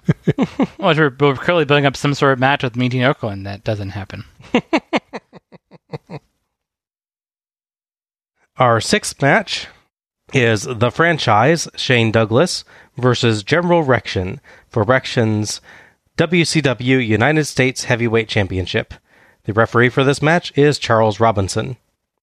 As sort of hinted at before, General Rection went through a back-and-forth feud with Lance Storm before finally winning the rubber match and making so Lance Storm can't challenge him again for the title.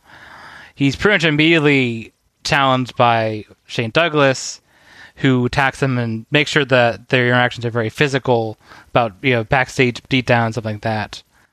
There's a curious bit they do a couple weeks before this show where Shane Douglas still has Tori Wilson as his valet, and she interferes in the match. She climbs on, I think it's Rection's back, and they do the back into the corner spot, and she's sounding like she's really hurt.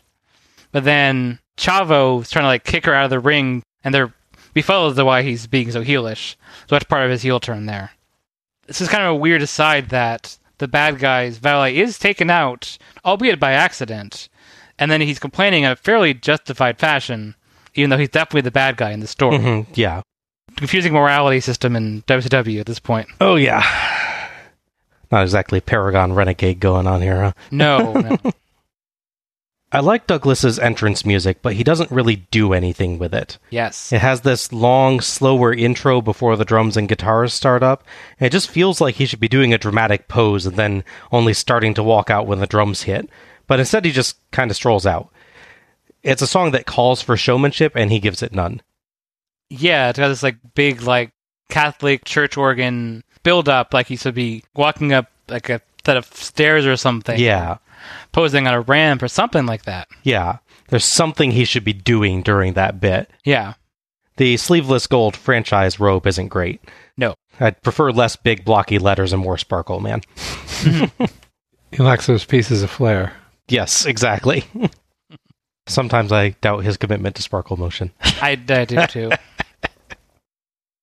Douglas asks for his music to be cut. He whines about taking 20 years to be the best in this sport, and he doesn't get the respect he deserves. Tony rightly says you earn respect, you don't just get it. Rection, Hugh Morris, is responsible for his manager being missing tonight, and he says something perplexing about tickets being paid for, then mocks the presidential election, saying it won't take 36 days to figure out who wins this contest. Then he says he's going to put a hole in Rection's heart. Jeez! That's violent. It's going to Ricky-o him. Rection comes out.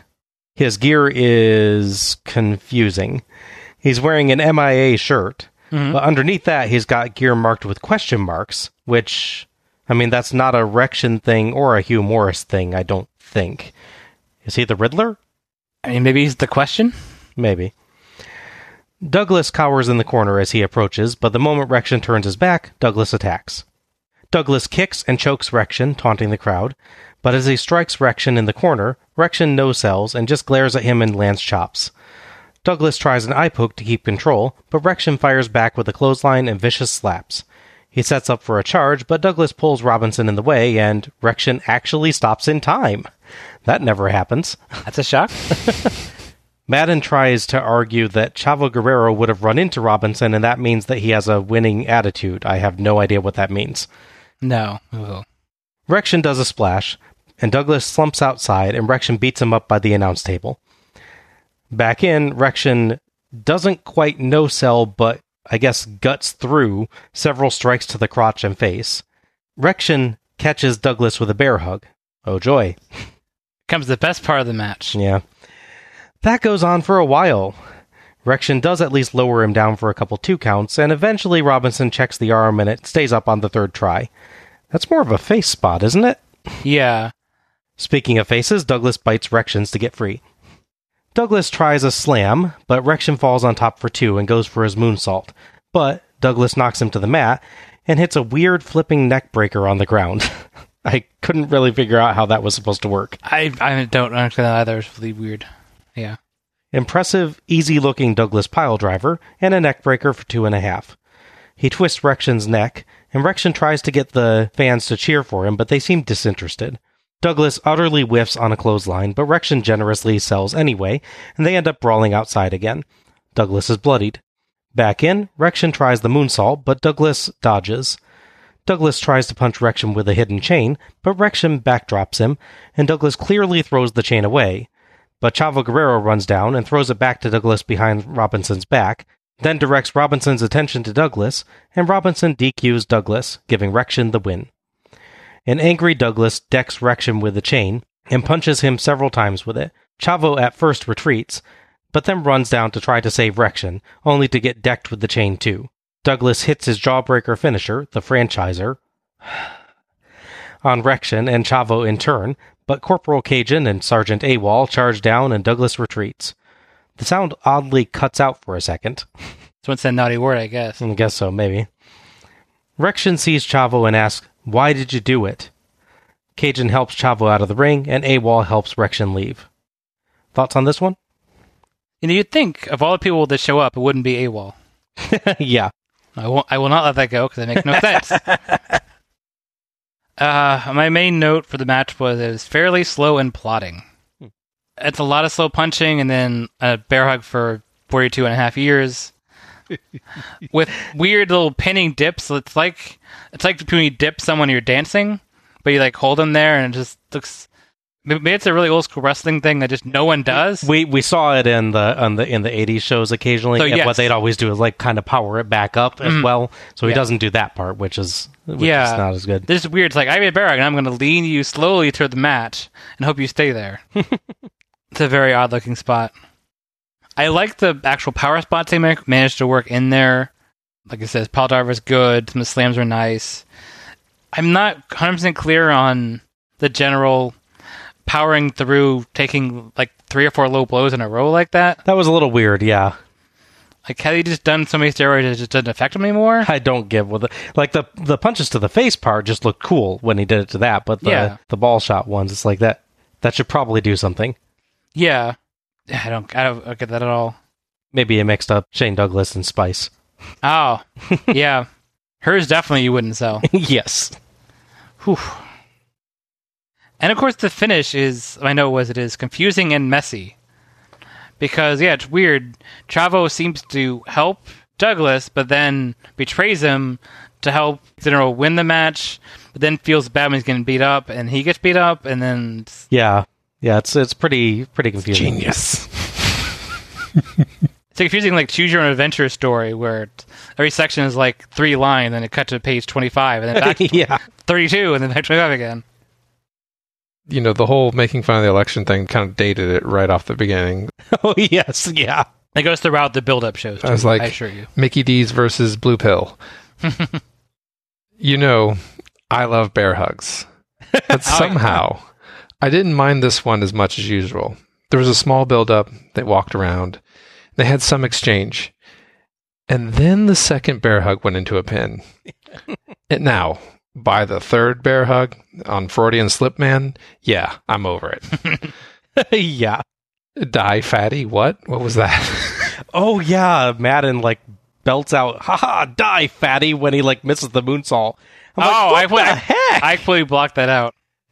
And then Mickey D's has some weird Mirror Kirk or about ready to yell con crazy eyes and puts him into a face tilter. I didn't know the name of the thing, but, you know... And then Gretchen, guess what I'm calling him at this point, hears some sort of music to pump himself up and mounts a counterattack. Okay, I was drinking when the goofy sneak running started. Fair enough. It did like a spit take. And I was like, sneak running is great. DQ win. Woo. I didn't mind the DQ win because it was over. Yeah, I got that. It sounds like I'm a little more positive on this one, I think, than you guys. I kind of like this one, honestly. Except for the bear hug spot. Which one? I kind of count it all as one gigantic bear hug spot. But aside from that, which admittedly is a large portion of the match, I thought that these two did a pretty good job of bringing out some intensity. The match wasn't very complex, and there's a few weird bits like the no-selling kicks to the nuts. but they both showed emotion, and I found myself actually getting into their fight. It felt kind of weird to me that the crowd wasn't. The ending, though, was all kinds of confusing. I guess it's interesting because I do want to know what Chavo's goals were there, but it's just such a strange way to end a match. Hand your buddy's opponent a weapon, then tell the ref so he loses the match and will now be an extremely ticked off person with a weapon. Yeah. Not the best planning there. Hey, Al. Here, take this dagger. Oh, thanks. By the way, I think you're an idiot. Hey! Ah! How did I not see this coming? Otherwise, a little sloppy, but some decent action, and I had some fun with this one, honestly. Yeah, I don't know. I absolutely think they could have a good match together, and maybe the next one is. Just the pacing wasn't very good for me. They do good moves, but it takes forever, and then that giant prolonged bear hug in the middle. Yeah. That's all momentum for me. I feel like if you kind of like manage to chop out the bear hug spot, it's a pretty good match. Yeah. But with the bear hug spot, that definitely drags it down. Right. Don't get me wrong on that. It's kind of a weird thing where the general can definitely sell car insurance and also do power moves. And that moonsault is generally impressive. He does. Oh, yeah. It's no laughing matter, which is, I guess, what they call that. Yes. But he's powerful, but Shane Douglas isn't, like, super strong himself, so it's not two power wrestlers fighting, but it's also not two technical wrestlers fighting. Mm-hmm. It's like, it's not quite enough of one or the other to be a big power match or a technical match or a really consistent brawl. It just kind of tries to be everything and has a big slow part in the middle, and it just didn't get invested. Okay. The ending was nice because they could do something with the narrative. There could be some redemption, like what were you trying to do? There's some story that they can do behind it. They could have them break up. They can have them be friends. They had the tag team help them out. Maybe they formed 2 new tag teams. I don't know. Yeah, they definitely have some potential coming from that. Right. I mean, I felt like when they were walking back, it was some sort of misunderstanding or like some unintended, outcome, and maybe they were going to resolve it somehow. So I thought that was good. Yeah. Also, am I the one that's confused by the logistics of Shane Douglas' finisher? Is it Jawbreaker, but like he lifts you under his head or something? It's not really clear how the move works the first time. It's a pretty weird finisher, yeah, I'd have to say.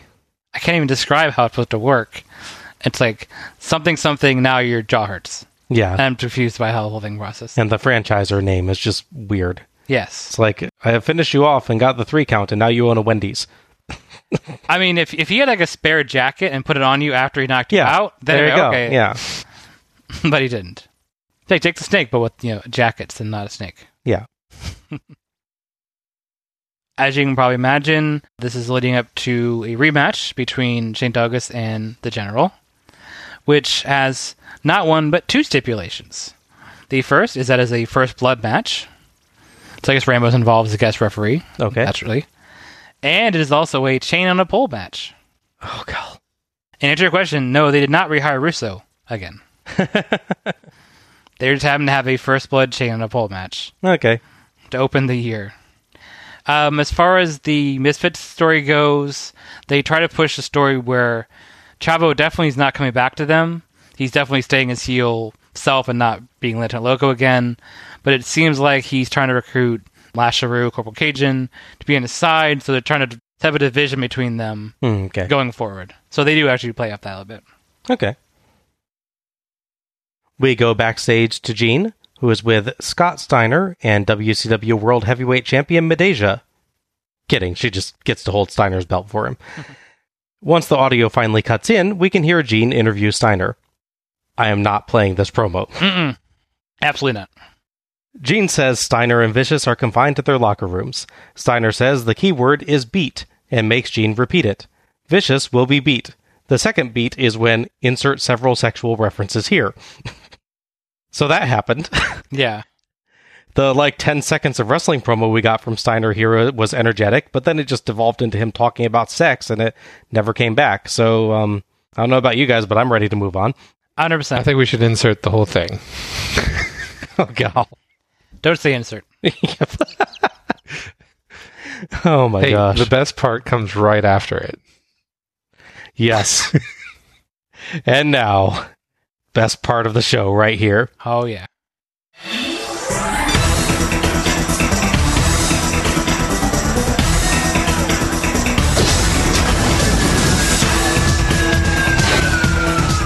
we get an awesome promo video for Glacier. Now, these kind of videos actually first played in 1996 when he was first coming to WCW, but apparently they've decided to run them again, and they're just as gloriously over the top as before and just as close to copyright infringement. Besides the obvious knockoff of the Mortal Kombat theme, they've got this big circular portal thing that's clearly a knockoff of the Stargate from the movie or SG-1. I can't remember if the series had started yet. The old promos used the tagline, "Blood Runs Cold," but these use the tagline, "Blood Runs Colder." The Ice Age returns to WCW again.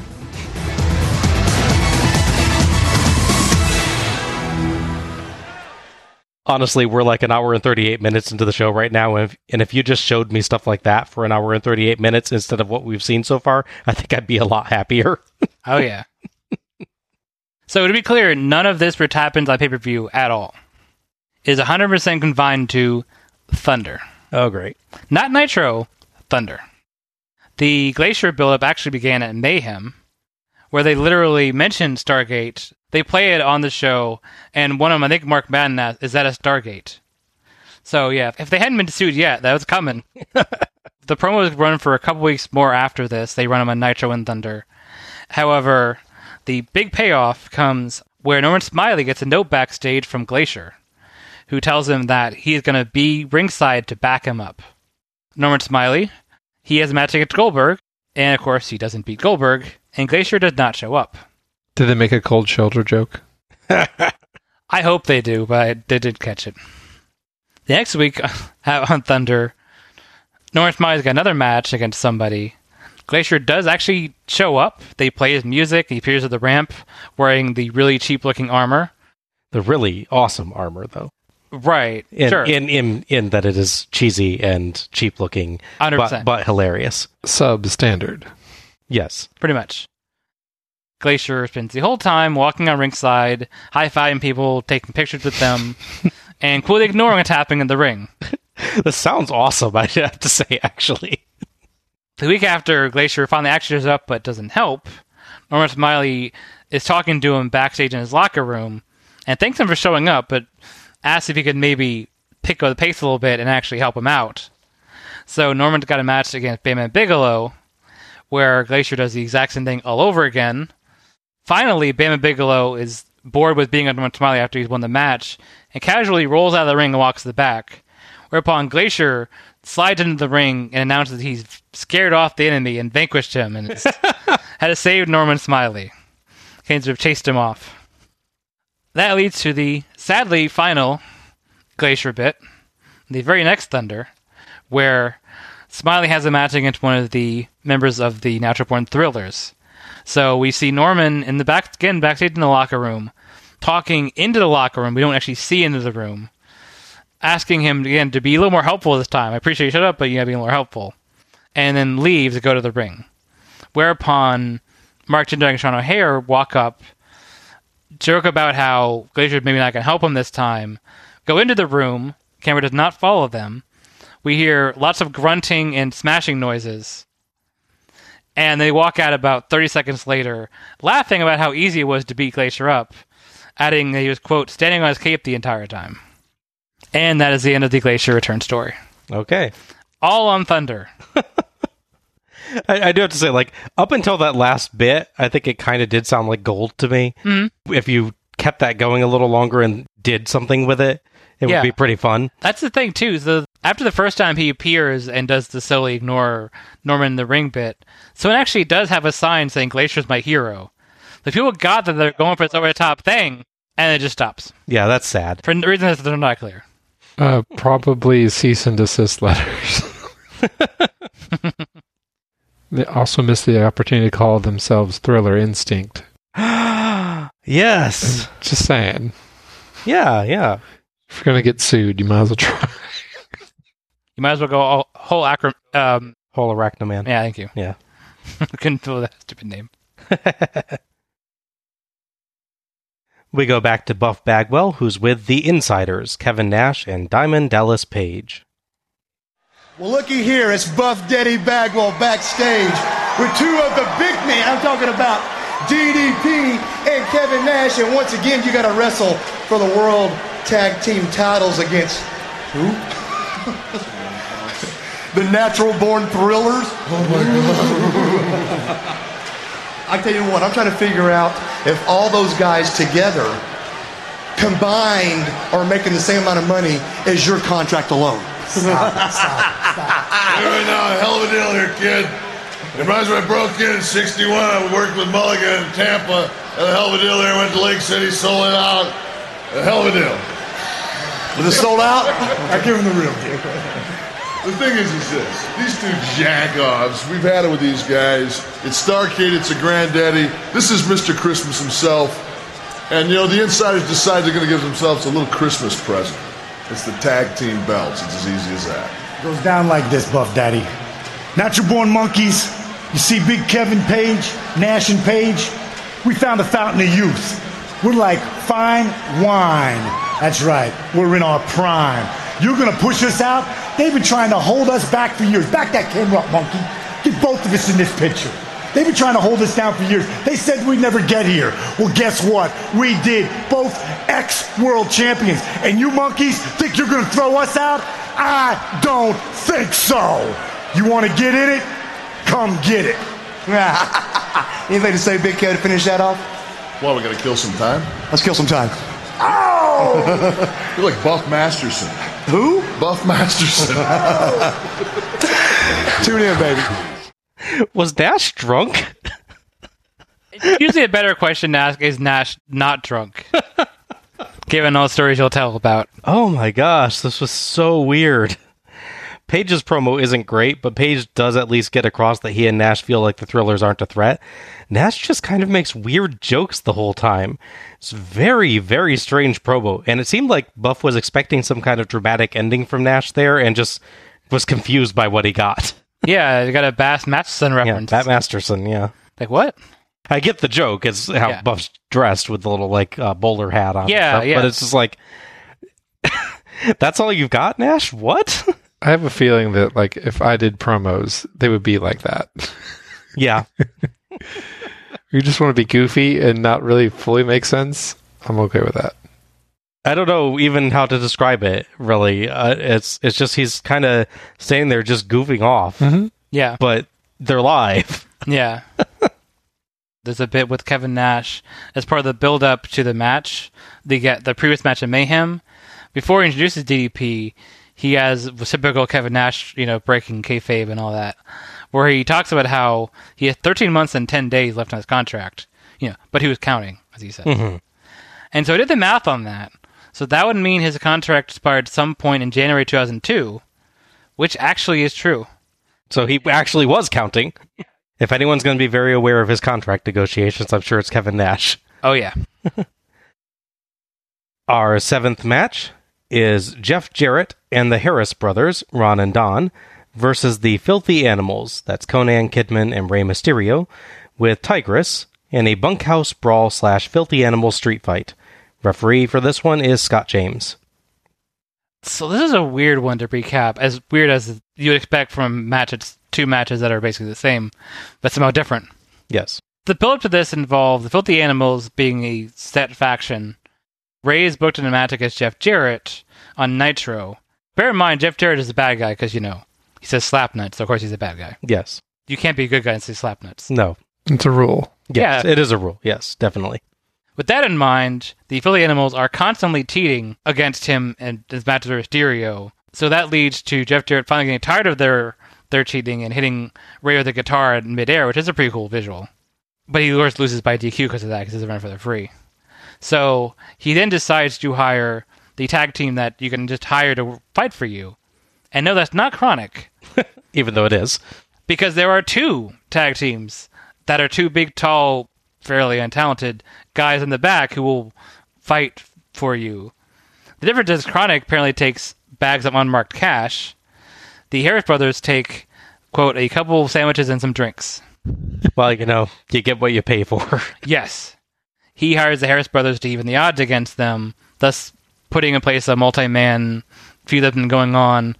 And as part of that, the Filthy Animals challenge him to a street fight, which of course he then turns into a street fight / bunkhouse brawl. Okay.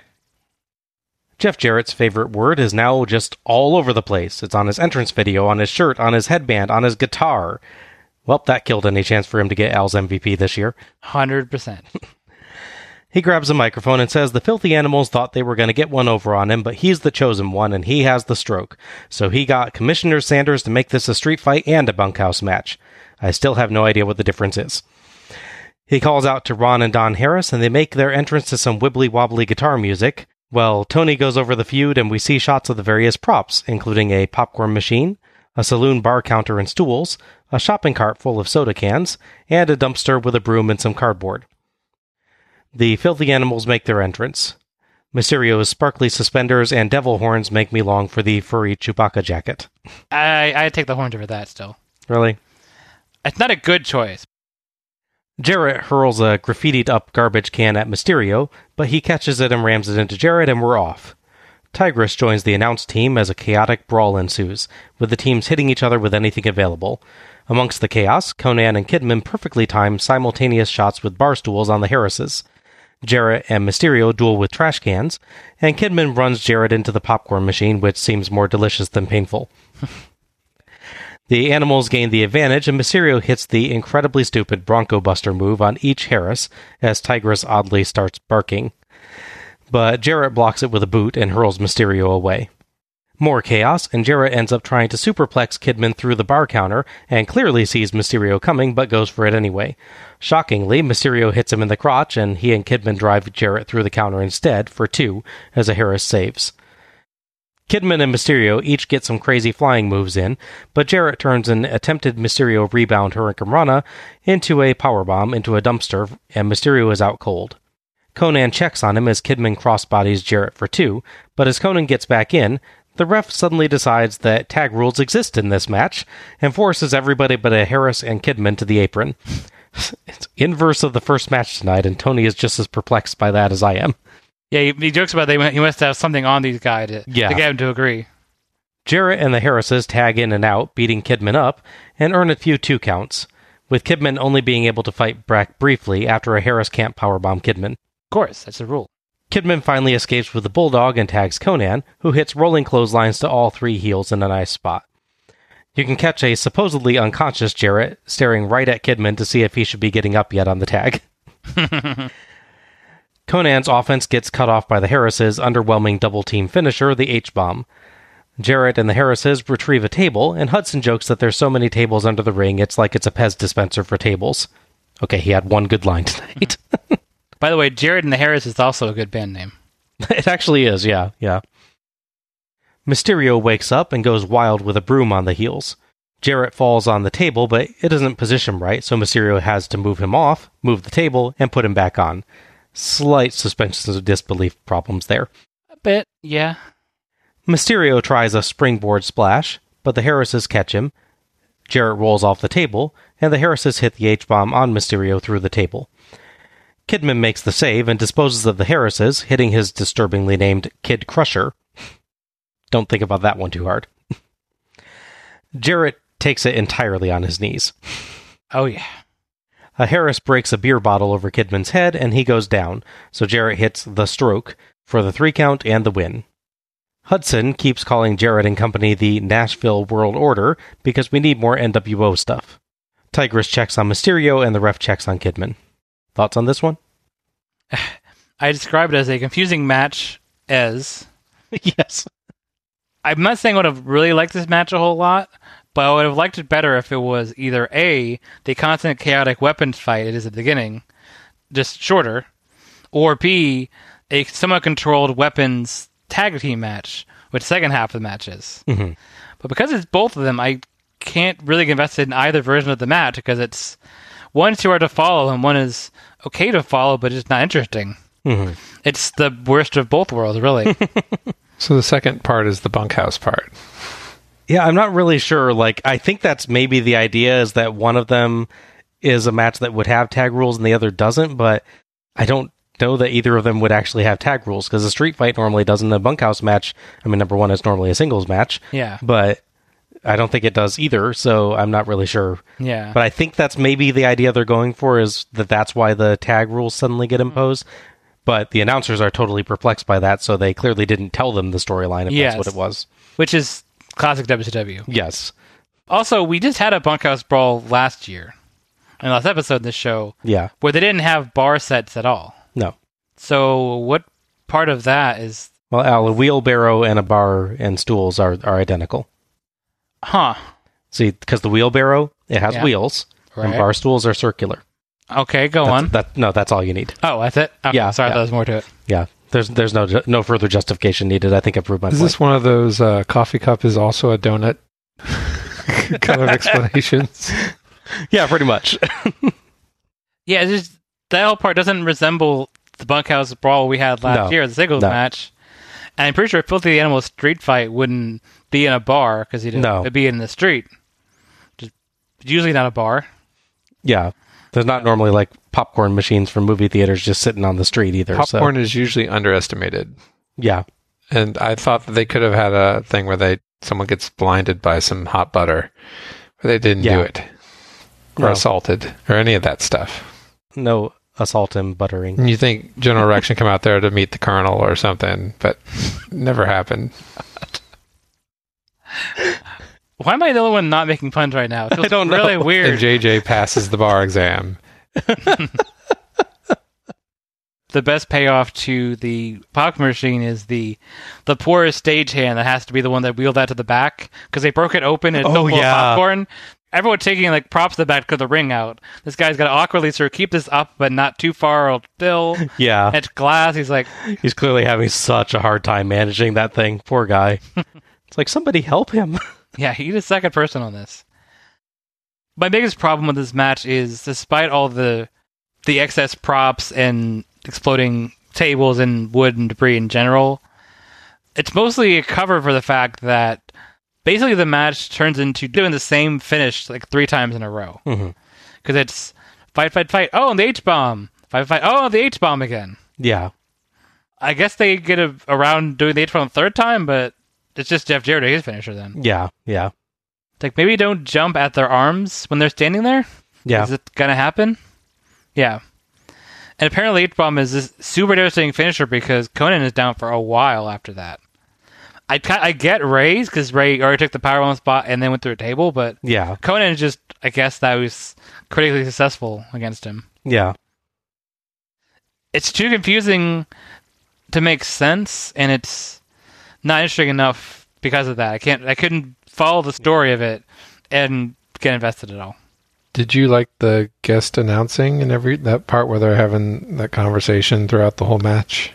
Yeah, they're talking about Ray, her being worried for her boyfriend, Rey Mysterio. Mm-hmm. There were, I don't know, some moderately okay lines in the middle of it, but it was also just kind of a weird discussion.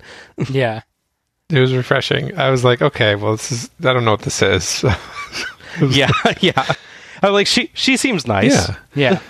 And I enjoyed Ray's double Bronco. Oh my gosh. I thought that was good. And then I was like, okay, Rule of 3 came into play, and yeah. Rey Mysterio clearly hates his own undercarriage. I don't get how the Bronco Buster is supposed to hurt anything other than your own balls.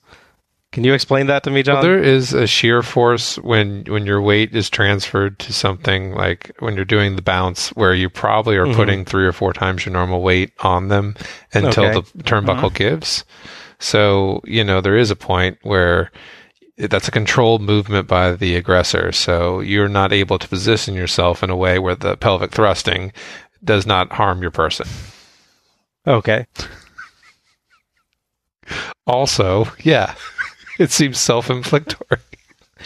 Yeah, it's like, it's a weird move. I think it's more for a showboat. It's just a showy thing, yeah.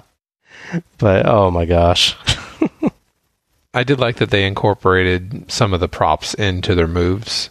Sure. Just like I wanted the moonsault ladder thing from earlier. But, they did have the Route, was it Route 51 facebuster or something? Oh, yeah. Yeah. Ray does his senton thing with the sign under him and everything. Yeah. They use the props fairly well over the course of the match. And surprisingly, no one's bleeding. Someone went face first in that popcorn machine, but I guess not enough. Well, I actually looked on that on the when I was doing my show notes. The front of it is open at the time, or knocked off, or something like that. So he doesn't actually go through glass into the popcorn.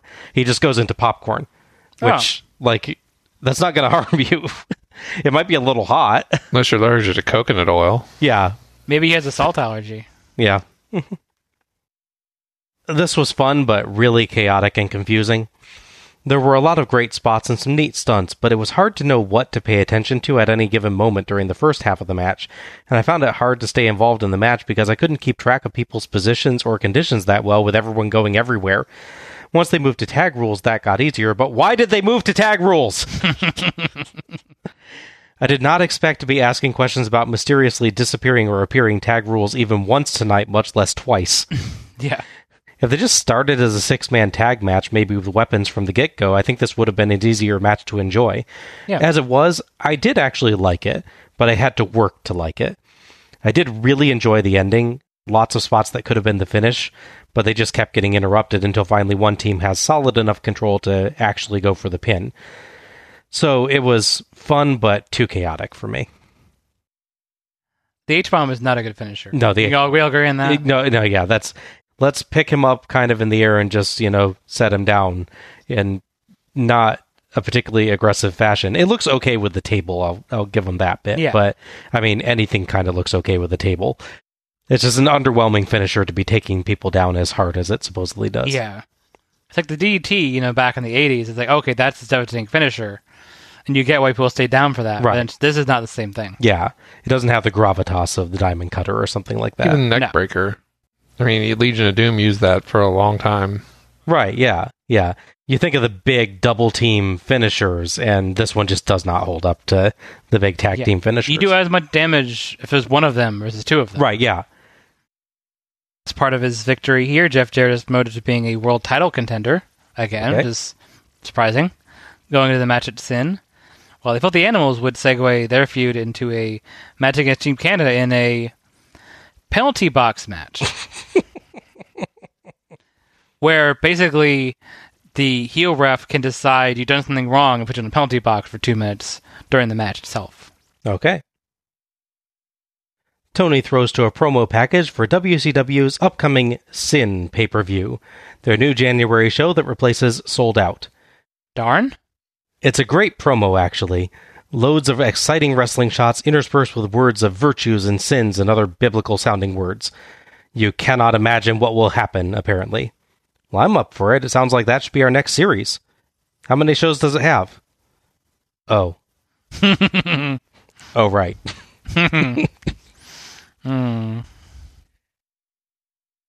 Buff Bagwell is with Sarge Dwayne Bruce. We last saw Sarge as Sergeant Buddy Lead Parker, making an epic crawl to the ring at Starrcade 1991. Match of the night. He has since been training wrestlers at the WCW Power Plant, including Goldberg. I've had a few minutes backstage here to talk to Dwayne Bruce, but you know what, Dwayne? I've got to call you Sarge. Is that okay? That's fine. Because when that word Sarge is spoken anywhere around World Championship Wrestling, it's talked about with the utmost respect from all the guys to the booking committee to everybody. And, tonight, from what you've done to the power plant to build the talent down there like you have, you've got one guy come out of that power plant that has been a superstar. That's Bill Goldberg. And tonight he's going up against the total package Lex Luger. How do you feel about that? Lex, I know Bill's going against you, but I wished it was me. I've been up and down these roads a long time, had a lot of things, but nothing has frustrated me as much as you have the last couple of weeks. And if there's one thing I taught Bill Goldberg, that's... That's a weird lesson. How you doing, man? Coach! Somebody get the coach! Barely a promo, but I guess it does set things up well enough. I did love, of course, Luger selling his own attack louder than his victim. Yeah, that was glorious. Never change, Lex. Never change. Bless you. I think if you are allowed when you're delivering your strike, it provides more force. Well, yeah. Your key merges with your fist. Yeah, see, Luger has understood that for years, yeah. They're actually just sonic attacks. He doesn't actually connect with them. And his shouting on defense is like key barrier. Yes. Right? Oh, yeah. To defend himself? Yeah, there you go. That's why it sounds the same either way. Or maybe just a sound wave that's strong enough to flex some of the force. Yeah. The whole focal point of this is, let's talk about how the Sarge trained Goldberg. But no credit for Assassin Number 1 for also helping train Goldberg. Yeah. I mean, he probably taught him many lessons about wearing a mask and putting small pieces of metal in said mask. Critical life lessons. Yeah. I use that every day. I wanted to see what your job is like now. I honestly do. Yeah. It's very useful for surveys, honestly. No one's eating your sandwich from the refrigerator. You got, put my mask on. Yep. There's metal in here, and take care of business. Absolutely. Do you have metal detectors? Nah. Okay. Back at the ring, WCW staff clean up the remains of the props from the previous match. Tony says that they've come a long way since Flair and Harley race in 1983, and starts laughing. The announcers argue about Luger versus Goldberg, and Tony brings up the Insiders challenging for the tag titles, but that leads to Madden and Hudson having an argument about doctored video footage and Pamela Anderson plastic surgeries as Tony stares straight ahead looking like he'd rather be anywhere but there. Tony throws to a video package covering the tag title match. It basically just tells us that DDP and Nash want the belts, and the Thrillers like to laugh a lot and hit people with title belts. Useful information. So our 8th match is The Insiders, Diamond Dallas Page and Kevin Nash, versus The Perfect Event, Chuck Palumbo and Sean Stasiak, with Commissioner Mike Sanders for the Perfect Event's WCW World Heavyweight Tag Team Championships. The referee for this match is Charles Robinson. Storyline for this one? I mean, you summed it up quite well with the laughing and that, Yeah. but I guess I can go a little more. They build a story that Kevin Nash was suddenly being the nice veteran who helps the young guys in the back. Pause for laughter. So he had been helped train the Natural Born Thrillers. And of course, in classic wrestling fashion, the second they got what they wanted, they betrayed him and attacked him. So he had to call for backup, which was Diamond Dallas Page, who made his triumphant return, even though he'd done it like a week before to randomly fight Battle Dome people. As for a whole other stupid thing we haven't talked about because it doesn't matter. Yeah. Side note, I'd love to see Kevin Nash doing Tommy Wiseau's role from The Room. Oh, yeah. You just picture him doing that, everyone betray me! I'm fed up with this world! I can see that. Yeah. Probably sounded a lot like that promo he just did. I only see Nash as playing like Thor. yeah, I could see that too. Well, he played Thor's dad. Yeah, he did play Odin in a really terrible movie. He did, yeah. I can see the resemblance in him and his son. Yeah. So the part they're referring to about video packages is notable. So at the previous show, Page and Nash had won the titles. However, after their first title defense, Sanders comes out with some footage which was clearly doctored, showing that Palumbo had tagged in, but then shows them pinning Sean Stasiak. So they're saying he pinned the wrong person, so the title should be upheld. By the way, how many times has that event actually happened over the course of the Starcades that we've watched and just been fine? Yeah. This time it matters. Yeah. Ric Flair, he has a really stupid line about how it's not important who's right or who's wrong. It's important is that you do the right thing. Even though he must know that footage isn't real because he watched the actual show. But regardless, he gives them the titles back and then announces this match for Starcade. Okay. Page sadly doesn't have his knockoff Nirvana theme anymore, but Nash, of course, still has his theme. So NWO Wolfpack theme count 1. Madden tries to imply that there's dissension because the Insiders entered separately. Page literally waited at the top of the ramp for Nash to come out. After the Perfect Event enter, Ric Flair's theme hits and he comes out in a boring gray suit. Aww. Yeah, I know. Flair takes a microphone and says that Sanders isn't allowed to just run around out here, and if he takes one step towards the ring, then Nash and Page win the tag belts. 1 step towards the ring, he repeats. 1 foot in the ring, he amends. I guess Flair realized after the first couple times that the first wording wouldn't even let Sanders finish walking to ringside, so he quickly amended there. Couldn't you just ban him from ringside? You could, yeah. Okay, just checking. An annoyed Sanders takes the belts and goes to the announce table, and Madden tries holding his headset out for Sanders to talk into. It might have worked if Sanders had actually put it on, but he tries speaking into it from the wrong angle, and you can barely hear a word he says. I did catch him saying that Flair doesn't run the company, Sanders does. No. Nash and Palumbo start, and Palumbo uses a cheap shot to get in some punches, but Nash dominates with corner clotheslines, knee strikes, and punches as Palumbo tries to signal for a timeout. Nash tags Page, and he comes in with a diving clothesline for 2, but Palumbo soon flees the ring. Back in, he tags Stasiak. After some Page strikes, Stasiak hits a big boot, but Page slides under a second and crotches Stasiak on the ring post. Nice smooth counter into a belly-to-belly suplex by Page. Stasiak narrowly avoids a diamond cutter, but eats a rock bottom that Tony calls a chokeslam, before Palumbo turns the tide with his jungle kick. Palumbo and Stasiak trade off battering Page with strikes, and a nice overhead throw by Palumbo. See, Shannon Moore, that's how you do it. That gets a 2 count. They keep cutting off Page as he crawls towards Nash, and Nash bellows to tell Robinson that they're choking Page. Trapped in the heel corner, Page fights back, but Palumbo hits him from behind, and Page collapses, headbutting a fallen Stasiak in the crotch. Sting often does a variant of that pass-out headbutt spot. It's funny that with all the Starrcades he's been on, we still saw Page do it first. Yeah. He's here in spirit, Bob. Yeah, there you go.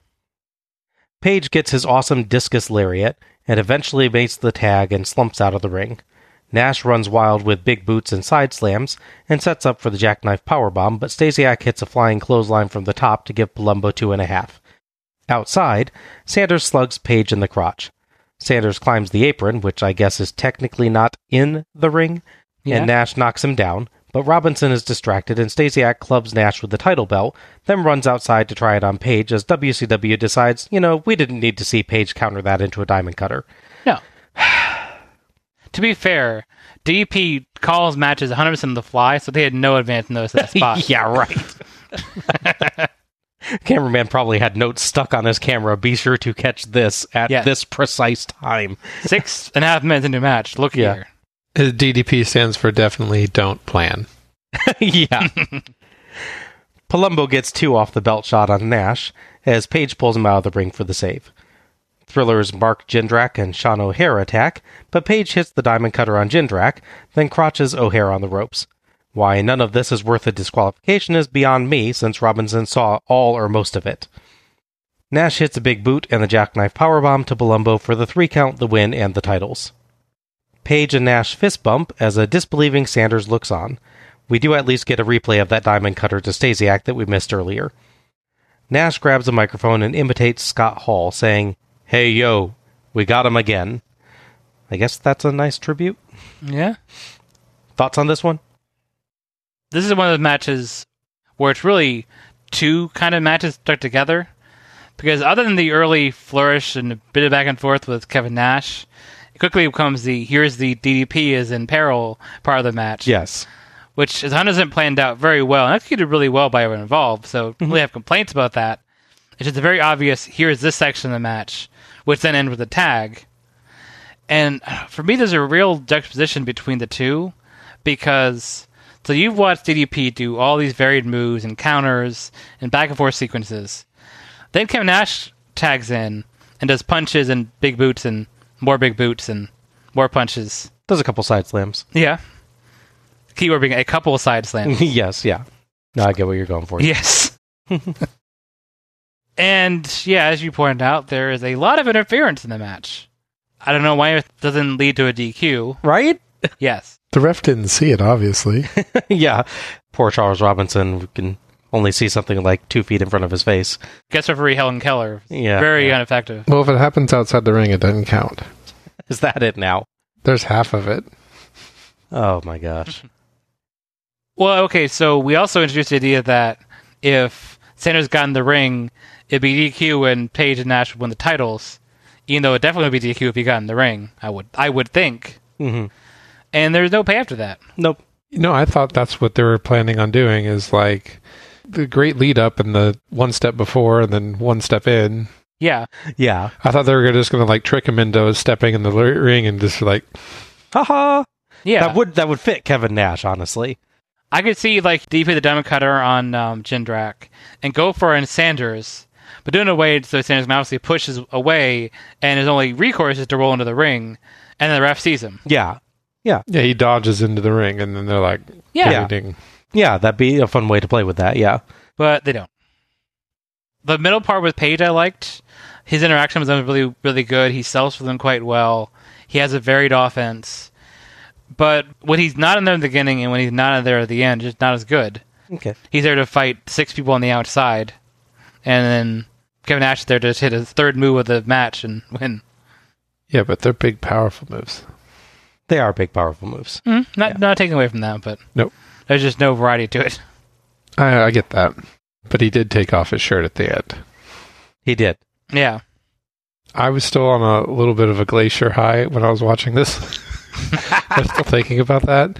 I'm trying to fit all the characters. I'm like, okay, well, Ray can be this person and fight Glacier. And this one, I'm seeing DDP and Nash doing the hand signs. I'm like, okay, so Nash is Anubis. He's got the dog ears. And then when DDP does like that, he's got the wings and like the Eye of Horus or Ra, and he's looking up into the sun. I'm like, all right, we got the Egyptian angle. And we already have a Stargate. Yeah, we have. Yeah, that's true, probably like some subliminal message. I didn't make that connotation. I just figured it was like, they have those portals in the later Mortal Kombats. I just thought it was just a representation of that. That's all. I didn't even think of it being a Stargate or, Stargate Atlantis, not looking at it.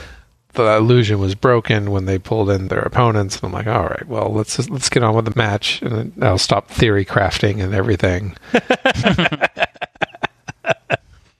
I do enjoy Nash, and I do enjoy DDP. They were really the only things in the match that kind of kept me interested. Some of his best diamond cutters were outside the ring and just off camera. Yeah. And I was a little disappointed in that.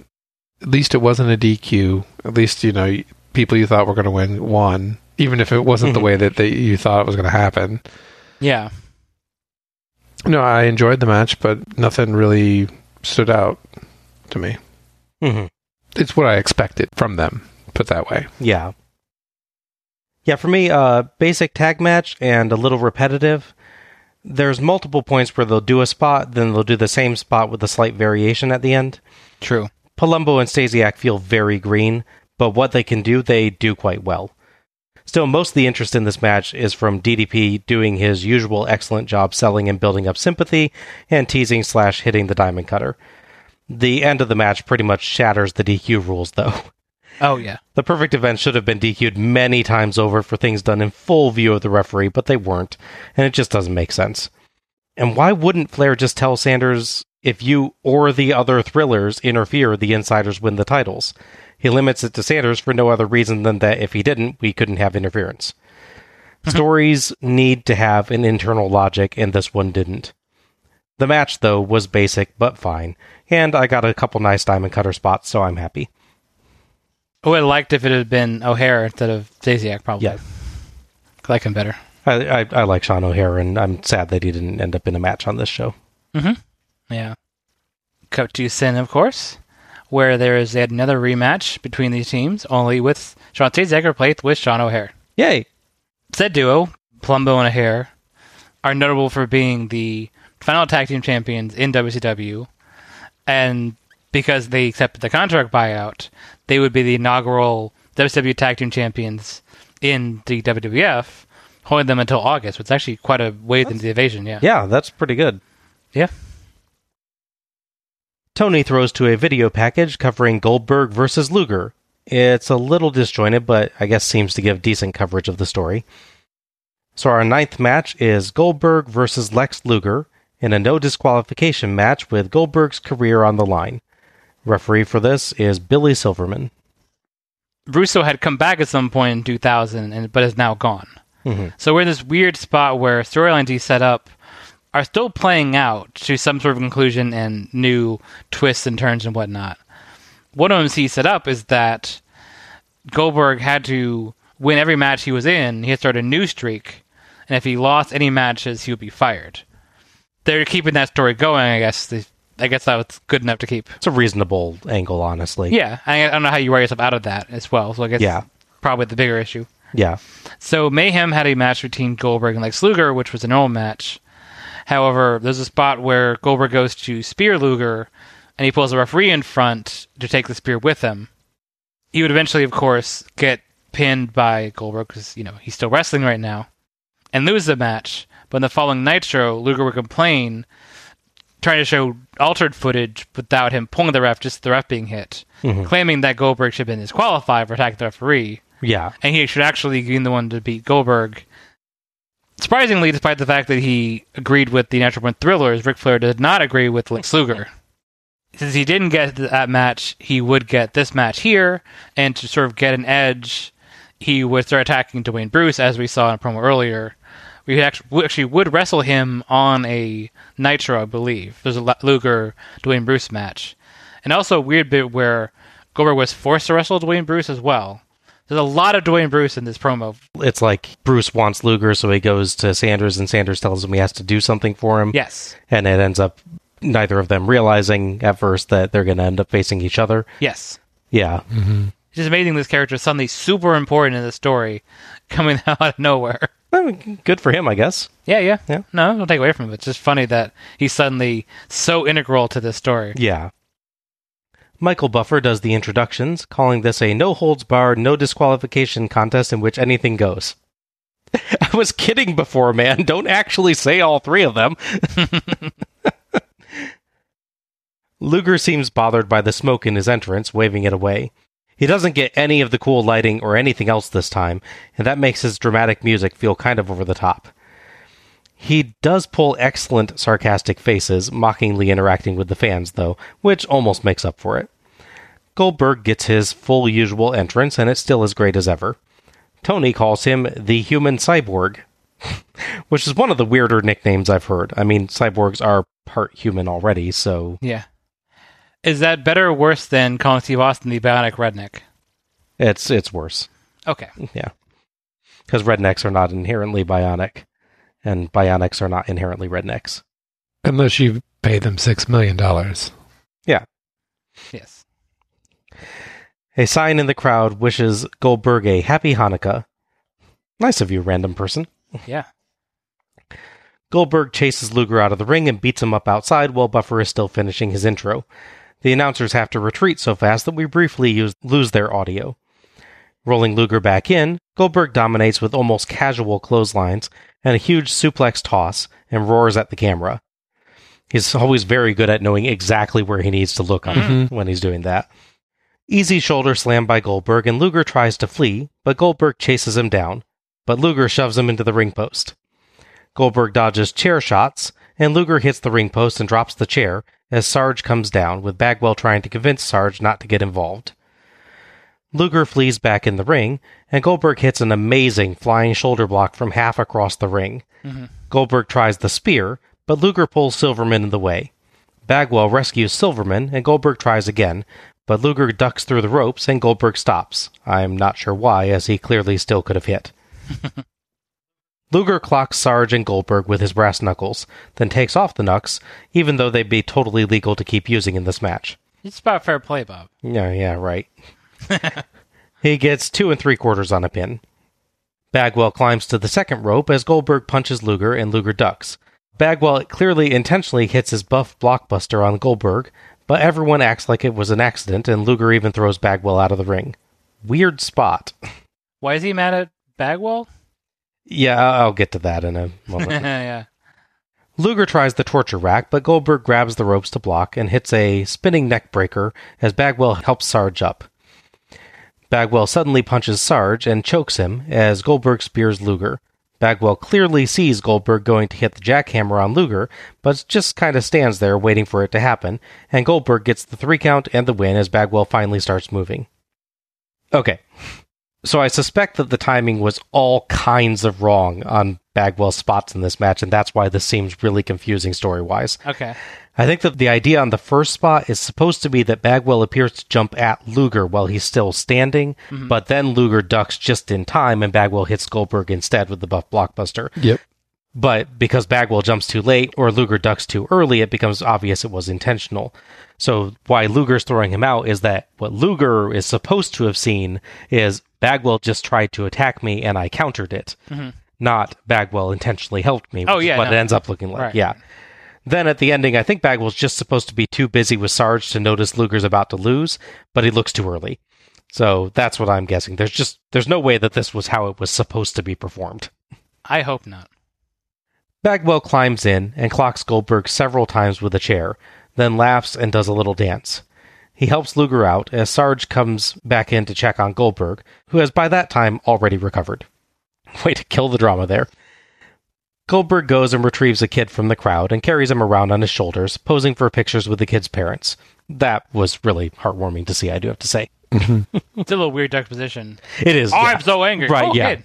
I kind of wish they'd done that before the match. Yeah. So it didn't mess with the story, but I don't know. Well, they did talk about him spending all day at Make-A-Wish, so I thought that was good.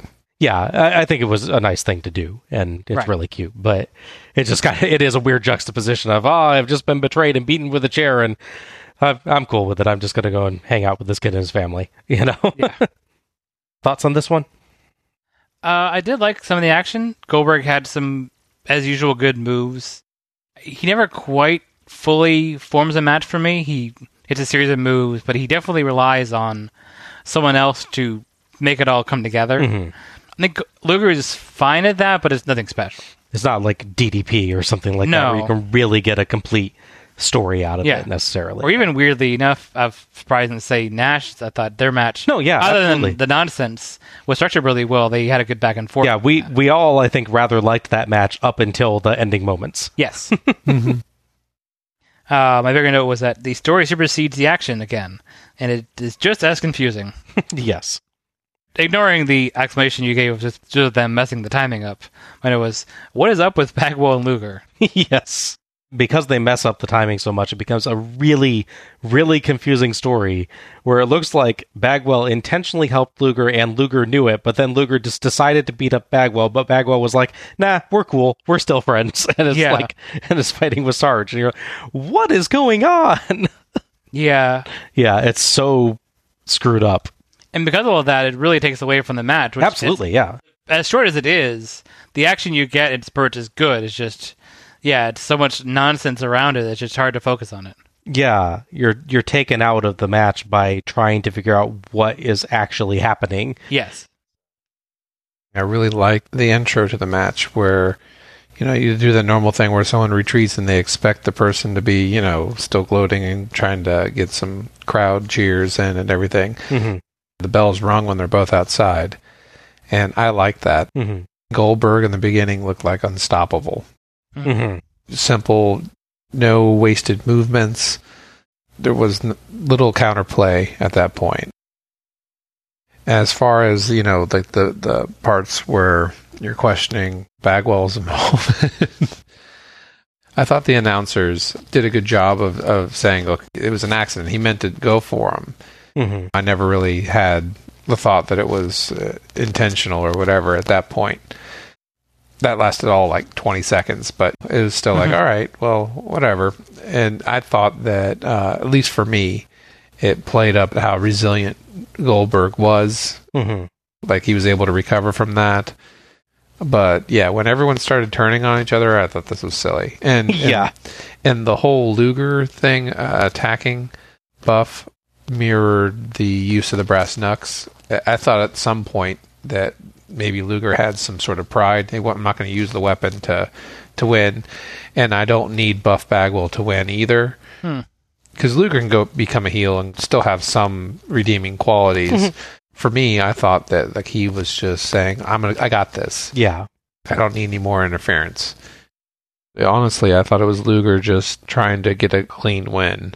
A cleaner win. I can see that. Yeah, I wanted to like this more than I did. Goldberg does his usual high-intensity offense, and it looks good. Mm-hmm. But Luger barely does anything other than take a few swings with weapons. It just feels like this could have been Goldberg versus anybody, honestly. There's very little sense of Lex Luger in this match, other than the torture rack attempt at the end. I wish this had felt more even, or at least more complex. Instead, it's just Goldberg beating Luger up, interrupted only by brief chair shots or brass knuckle shots from Luger. It'd be fine as a Goldberg comeback, but not as the entire story of the match. I can see that. Add the tremendously screwed up Bagwell spots, and this match is kind of a boring mess to me. At least it was short. It was pretty disappointing to me, honestly. You know what would have helped the match is if you have Dwayne Bruce being followed by Buff Bagwell, and they're both being followed by Gene Okerlund. There you go. Like everyone in the backstage is walking out. train of all the backstage people. Yeah. Out a few seconds later is Glacier, who starts slapping hands with the crowd. Yeah. It could have also been better if Luger used the brass knucks as only like a last resort. Mm-hmm. I can't do anything to Goldberg. It was just more like, this is when I'm supposed to use it. It wasn't like he was. It wasn't like he was being pinned or held or whatever, and then he pulled him. Mm-hmm. Was in a strategic place where he had to use them. Right. I thought that would add a little more drama to it and make him seem more desperate. Mm-hmm. But that didn't happen. Like you were saying, Al, that's one of the points where it feels like you've got the spots, but you don't actually have all the connective thread that brings this match together and makes a full story out of it. It is a bit disjointed. Mm-hmm. Yeah. Yeah, it seems like, too, Luger has kind of lost all his mojo. Because he used to have this full entrance. He used to have his cool, silly music. Yeah. And then he had the more dramatic entrance he got before. And now he doesn't have that, and he doesn't have his longer hair, and doesn't... No, yeah. He looked like Brock Sampson, though. I'll give him that. Yes. He did look like Brock Sampson. It doesn't feel like Luger anymore, really. Yeah, it feels so strange. It's like, I'll give him that he was doing, some excellent crowd work on the way to the ring still, but it feels like, I don't even want to say that it feels like he's being lazy or anything, because it's not that. It feels like just everything that makes him Luger has been kind of stripped away at this moment. He's the damaged package. Yeah. Would not sign for it. I was thinking as you're describing the wrap-up, when you see Bagwell and Luger leaving, would have actually made it extra funny, and that's made it great, is if as Bagwell starts to walk away, stops, reaches into the ring, you think for like a weapon, he pulls out his big top hat. Oh my gosh. And he just puts it on. So that's how you know he's properly Buff Bagwell again. I would have turned the show off, Al. You don't love the idea that he pulls that stupid hat out as a weapon? I hate that hat. I know. But that way you know he's evil Buff Bagwell because he's wearing the hat again. So despite the confusion of how exactly this whole thing is supposed to work, this leads to the forming of a classic tag team, Totally Buffed. To clarify, that is totally buffed as in past tense, not totally buff as in present tense. Right. It's kind of weird. I don't understand that at all. Maybe it's like buffed as in like waxing a car. Yeah. You're looking at your car, your new floor as well. They've been totally buffed. Yeah, exactly. Yeah. But yeah, why is it buffed, not buff? That's weird. Yes. Probably copyright. Starcade. Yeah, true. This leads to them challenging Goldberg to a match at Sin, which is a tag team match featuring Dwayne Bruce. All right. Now Goldberg's got a tag partner defending his career. Okay. We cut to a video package covering Scott Steiner's reign of terror as world champion, and Flair bringing back Sid Vicious to face him at Starrcade. So our final match is the Millennium Man, Sid Vicious, versus Big Papa Pump Scott Steiner with Medeja for Steiner's WCW World Heavyweight Championship. The referee for this match is Mark Slick Johnson. Scott Steiner is now the world champion, obviously, and not Medeja, despite the way she wore the belt. He won at the previous show where he dethroned champion Booker T, and seemingly took him out for quite a while with a vicious attack afterwards. Following that, he was challenged on television shows by Sting, who, as we've noted, takes a nice break around Starrcade and during this run. Yeah. Storyline-wise, injury taken out by Scott Steiner. So fortunately, Ric Flair brought in, I guess, the next best thing, which is Sid Vicious. That is not the next best thing. He's like, wow, that attack was very vicious. Wait. Yes. I've got it. Woo! That or Ric Flair was in the back listening to Sex Pistols albums. He's like, wait a second, I know a guy with the same name. Like, who has the same haircut as Luger? Stan Lane. Oh. That's true. Oddly fast-paced choral music plays underneath Michael Buffer's intro. If he could hear that, it had to be hard to resist talking in rhythm to the music. Sid's music is actually kind of nice, but it doesn't really scream crazy guy. More classic rock sounding. Steiner, on the other hand, has a tremendously annoying siren. He and Midajah wear chainmail, and she carries a lead pipe. Minor interesting note. Buffer calls Steiner the WCW Heavyweight World Champion, rather than his more usual WCW Heavyweight Champion of the World. So he's the champion of some place called the Heavyweight World? Well, no, he's the World Champion of WCW Heavyweight. Oh. It's the spin-off of WCW International. Yes. Wow. Full of random callbacks. Just interesting. It's not the way he normally does that. So Yeah. Even he's tuned out at this point. Yeah. W. Steiner and Vicious trade off punching, and Vicious counters an atomic drop by being too tall. Yeah. Vicious side slam for one, and Steiner rolls out, then comes in and flexes as Vicious pulls a hilarious "oh yeah" kind of face. Steiner overpowers Vicious on a test of strength. Eventually, Vicious powers out and flips him over for two. Nice Vicious leg drop for two. Vicious clotheslines Steiner out, but while Johnson isn't looking, Midajah clubs Sid with her lead pipe. Then Steiner batters Sid with a chair in full view of Johnson, and the announcers explain that Johnson isn't calling for the DQ because it's a world title match. Why do disqualification rules exist if you won't use them? By that logic, every match on the show has been a world title match, apparently. Yeah, exactly. Yeah. Different worlds, like Mario, there's different worlds, and they're all champions. Back in, Steiner shows off with push-ups. Steiner backbreaker and a nice belly-to-belly suplex, and he gets the Steiner recliner, but Vicious gets the ropes, so Steiner just hits a vertical suplex and puts it on again. Vicious powers free and dodges a Midajah splash, so she hits Steiner, and Vicious gets a choke slam for two.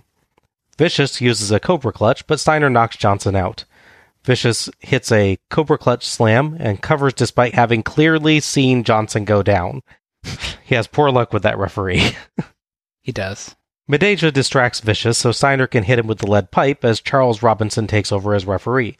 Steiner gets two off the lead pipe shots even though Robinson had to have seen those as he ran in. Vicious's kickout does get big cheers. Jeff Jarrett in, but Vicious dodges his guitar shot and Jarrett nails Steiner, again, right in front of Robinson. Vicious gets two, but Jarrett pulls Robinson out, but Robinson ducks a Jarrett clothesline and runs back in to count another 2 3/4. How often do we get to see a referee actually dodge? It's extremely rare, yeah. Yeah, that was kind of amazing to see. Steiner slugs Vicious in the crotch and hits a T-bone suplex, then puts on the Steiner recliner again, basically choking Vicious, and Vicious passes out. Robinson doesn't bother with checking the arm and just calls for the bell, awarding the match to Steiner. Steiner opposes with the big gold belt, but one of the side plates is actually popped partially free. That's that, yeah. Thoughts on this one? My great summary was this is a clunky power match. Mm-hmm. They definitely do nice slam, really more Steiner than Vicious as a whole, but yeah. Like I've talked with other matches, a match that doesn't feel cohesive. It's just Steiner will hit some sort of suplex and pose a bit and then grab him and do a different move. There's no story like attacking one body part or the back and forth thing. It's just, it's weird. And there's interesting spots, like the fact that Vicious is too tall, so the knee doesn't come up and hit him in the groin during that move. That did crack me up, I do have to say. Yeah. It's no invincible ab spot, but it's close. No. The match just has no solid flow to it, because anytime something starts to happen, someone interferes, or there's an attack, or just something, it never gets to keep pace. Maybe the two couldn't keep a solid pace, and this is to cover that. Like, they would wrestle like a 10-minute chain wrestling power match. So let's do a couple moves and we'll put pauses in there so it looks like a whole match, even though we're working only like a third of the match, really. Yeah. It's interesting to see Charles Robinson dodge the attack and go in for the pin, especially after he's pulled out. Yeah. Because a lot of times the pull-out thing knocks him out. Like, they'll pull him all the way out to the floor, or you pull him and immediately hit him. Jarrett was just being really sporting and giving him a moment to decide whether or not to take the blow or not. I'll be totally honest there. If that had been the pinfall when he charged back in, Charles Robinson would be my MVP. Oh, yeah. Just for the unusual nature of that spot, yeah. Yeah, I grant you that. There's just way too much outside interference between Midajah and Jeff Jarrett, who's back again for some reason. There's stuff that doesn't quite flow together, like Steiner is completely knocked out for a very long count from the guitar shot, and then just pops back up with a low blow, like, oh, I'm not unconscious now. Yep. I have expected Jarrett to pull the ref out again, Yes. Yeah. It's a very long sell of that. So then suddenly being up just makes no sense. Yeah. Never mind the fact that that thing is balsa wood and shatters when like the wind hits it. But people got to sell it like they're shot with a shotgun blast to the face. Yeah. It's just not that good, unfortunately. Yeah. I don't put a lot of blame on Sid in this. Sid does what he can. Obviously, if this had been a lot of other people who had been an interesting match, people like Bret Hart could have made this really good, but it feels like it's been booked to cover for both of them, so no one really looks good because of that. One of the few matches where I actually saw like a test of strength look good. Okay. Yeah. Maybe I'm just used to Hogan doing it, but like it is a legacy move. It works for Sid Vicious, and I think it makes it work for Scott Steiner here or Papa Pump. They sell it really well. You know, they're all very vascular at that point. Yes. It does look like a test of power through freakish people that vaguely resemble humanoids. Yeah, especially Sid. Although Steiner's arm has that extra... Oh my gosh, it's terrifying, yeah. Yeah. Well, I know, but I mean, like, you think of Hulk and Abomination or, like, Doomsday and Superman, like, they're... Okay, yeah. It is over the top, big, it's sold well. Yes. Even though it is longer probably than those 3 bear hugs, it still was better. And I think that's the only reason why this match was longer than the last one. Because of the test of strength. Pretty much, yeah. Like Goldberg, you know, they really put Steiner to be indestructible in this match. You know, he took some hits and had a lot of interference, but he popped back. There was a lot of similarities in this match than there was the last one.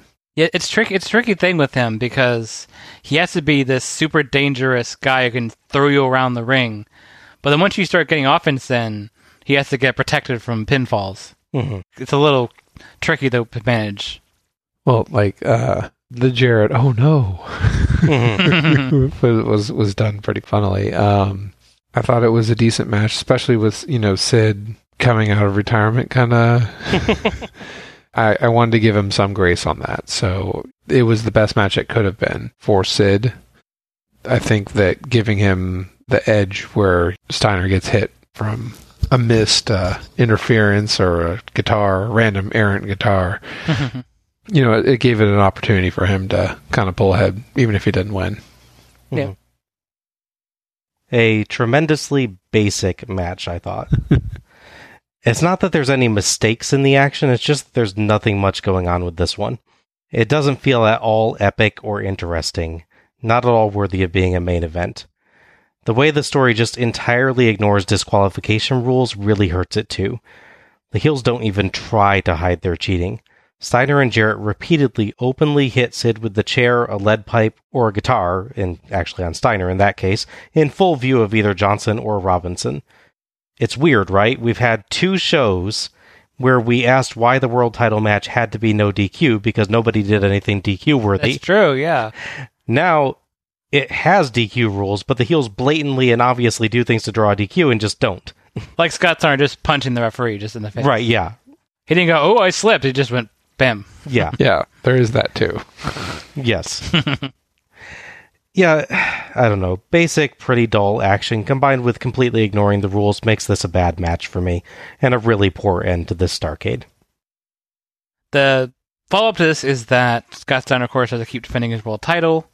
As noted, Jeff Jarrett gets promoted to a world championship contender. They hold a series of matches to determine who's going to be the other contender. Sid ends up winning that. So now you've got Jeff Jarrett and Sid and Scott Steiner. However, CEO Ric Flair throws in a extra bonus, which a mysterious figure is also going to be part of the match. A weird masked, fully covered man who starts interfering in affairs leading up to the match. We have a mystery, I won't say mystery partner, but we have a mystery competitor. I'm sure this match will end well for everybody. Yeah. That match may be one of the truest expressions of the January curse. Yeah, that's fair. As Steiner flexes, Tony quickly signs off, and Starrcade 2000 is done. That was sudden. Overall thoughts on Starrcade 2000.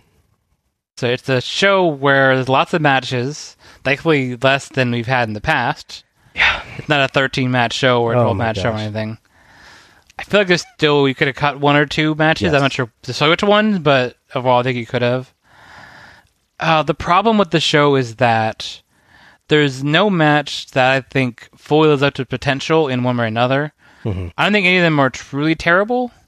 There are some shows where you have a match that's just absolutely not good.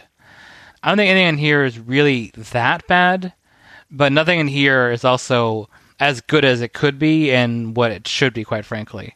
So it's a disappointing show more than it is a bad show. There's only like 2 matches that don't have outside interference in them. Mm-hmm. And it's actually weird to think about them. So it's basically just the matches that are actually no DQ and hardcore matches. Yeah, true. No one interferes in the ambulance match, and no one really interferes that notably in the hardcore match with Terry Funk and Crowbar. No. Daphne's involved a little, but it's not really notable. Mm-hmm. I mean, Leah Meow interferes in the one match pretty notably to pull David Noble off. Yeah. Does screaming count? Screaming definitely interfered with my enjoyment. But it's not like other matches where there's someone running in or... Yeah, I get you. Yeah. It's just a weird thing that the matches where it's open season are the ones that no one bothers. That's true, yeah. It's just a lot of weird things that don't quite make sense, whether the Chavo confusing interference, the fact that the no DQ things don't quite make sense. You have matches that change halfway through. Frankly, more than one of those is ridiculous. Mm-hmm. The parts that should be strong are just not strong enough. Nothing that truly elevates the show to what it needs to be, especially given that we know this is the final Starrcade. Obviously, they didn't know that. Mm-hmm. But yeah, nothing feels like, oh, this is the final Starrcade. At least we have something big to go out on. I mean, I didn't like the way the story went. If you had had something along to say the old Kevin Nash Goldberg break the streak thing happen on something on that level of importance happened on the show, you'd be like, okay, I don't like where the story goes, but at least there's a big angle on Starrcade. Yeah. The problem is they put the title on Scott Steiner right before Starrcade.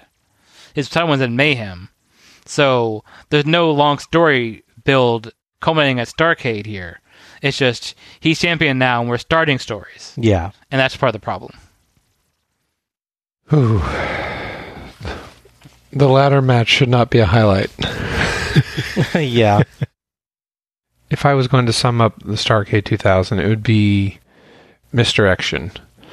There is, like you said, a lot of interference. Mm-hmm. There's a lot of storyline-driven matches rather than them being good matches. Mm-hmm.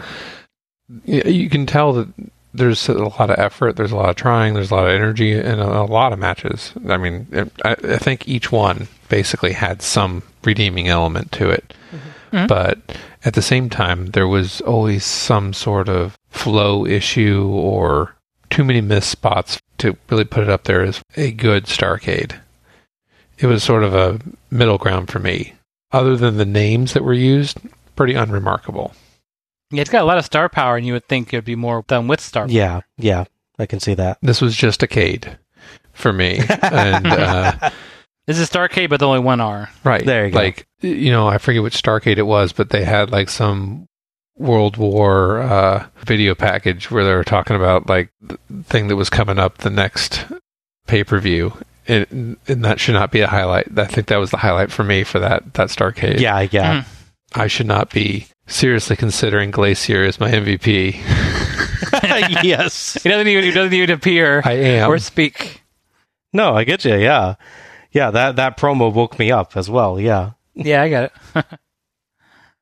The rampant sexism and other stuff, that it is what it is. It doesn't add anything to the show, put it that way, for sure. Mm-hmm. For sure, yeah. Absolutely. And go from there. Take it what you will. I didn't even chuckle with the silliness of it. I think they were trying to be a little bit more edgy, trying to get more, try to reclaim some of that fan base. They had to have known it was waning, so they had to change things up. And Bagwell probably showed up with his top hat full of ideas, and they just grabbed them. And Jeff Jarrett's like, I got 2 slips of paper. I might as well just add these together, and I want to have the bunkhouse. Yeah. So, they were trying to change the formula a little bit, but I think they just had a bad mix. Mm-hmm. Yeah, for sure. And so while I felt like I've eaten a meal, it's not one I would go back to again and visit anytime soon. Yeah. I gotcha. Yeah, this was just a show. It's not an awful show. It's not a good show. It's just kind of there. It feels really weird to say that. Yeah. This is the last ever Starrcade. The final show of a series that's run since 1983. It feels like this should be big. It feels like this should be epic. But it isn't. It makes sense. And it's not like they knew this was the final Starrcade, but it feels so small, so inconsequential, so simple, and that just feels wrong. Yeah. I know it's not fair to expect something special based on events that hadn't happened yet at the time of the show, but it's hard to avoid. Even without that sense of its place in history, that sense of finality, this show would be a disappointment. With it, it's kind of crushing or deflating to watch it. I wanted this show to be more than what it was. It's not fair to it, but it is what it is. And what it is pretty boring. After a good enough start with the ladder match, it just trots out basic match after basic match with no one really doing anything exceptional or particularly involving. That's despite actually having some good variety in terms of match types. Yeah. I will definitely credit the show with that. It keeps changing things up. It's just that even as it doesn't feel like anything's rising above a moderately acceptable level. There's nothing to really sink your teeth into, nothing to really enjoy or get excited about. You can spend a few hours watching it, but you'll forget it the next day. Except for some of the perplexing storyline stuff, of course. Yeah. Rules and stories are just kind of confusing tonight, from the way tag rules suddenly disappeared or appeared, to the way disqualifications were just kind of ignored repeatedly, to the strange interference spots by Chavo Guerrero and Buff Bagwell. I just didn't know what to make of a lot of events on the show. It felt strange to watch, like I was constantly short one detail that I needed to really understand it. That sort of feeling kept taking me out of the show and made it hard to get into matches. Whenever I did, something strange would happen and I'd distance myself to think that through. Presentation has generally taken a hit this year. Yeah. The simple set and often underwhelming entrances make the show seem small and unimportant, and the direction goes into overdrive with missing important shots. Segments like Madden trying to pick up Sanders' promo on his own headset mic, just so there wasn't enough thought put into how to stage things or how events should be run. Promo packages are positioned pretty well, but often they don't really tell you much about the story going into a match. The announce team doesn't have much chemistry. No. Madden is particularly bad. Oh, yeah. He seems to be trying to go for a Bobby Heenan sort of act, but where Heenan tended to have clever jokes and a quick and sharp delivery, Madden tends more towards sexual references and dirty humor, delivered with all the subtlety of a wrecking ball crashing through a building. The announcers do manage some good discussions in the middle of some matches, but it's all crippled by them having to work around the jokes rather than work with the jokes. And even at their best, they just don't fit together that well. The best commentator is wrestler Chavo Guerrero. Yeah, that's true, actually. Starrcade 2000 isn't a mess or a disaster. It just isn't really anything. It feels like something you could have just seen on any given episode of Nitro or Thunder. There's nothing special about it, nothing that stands out, nothing that makes you say, wow. It's not an awful show. We've seen some worse Starrcades. But it's just sad.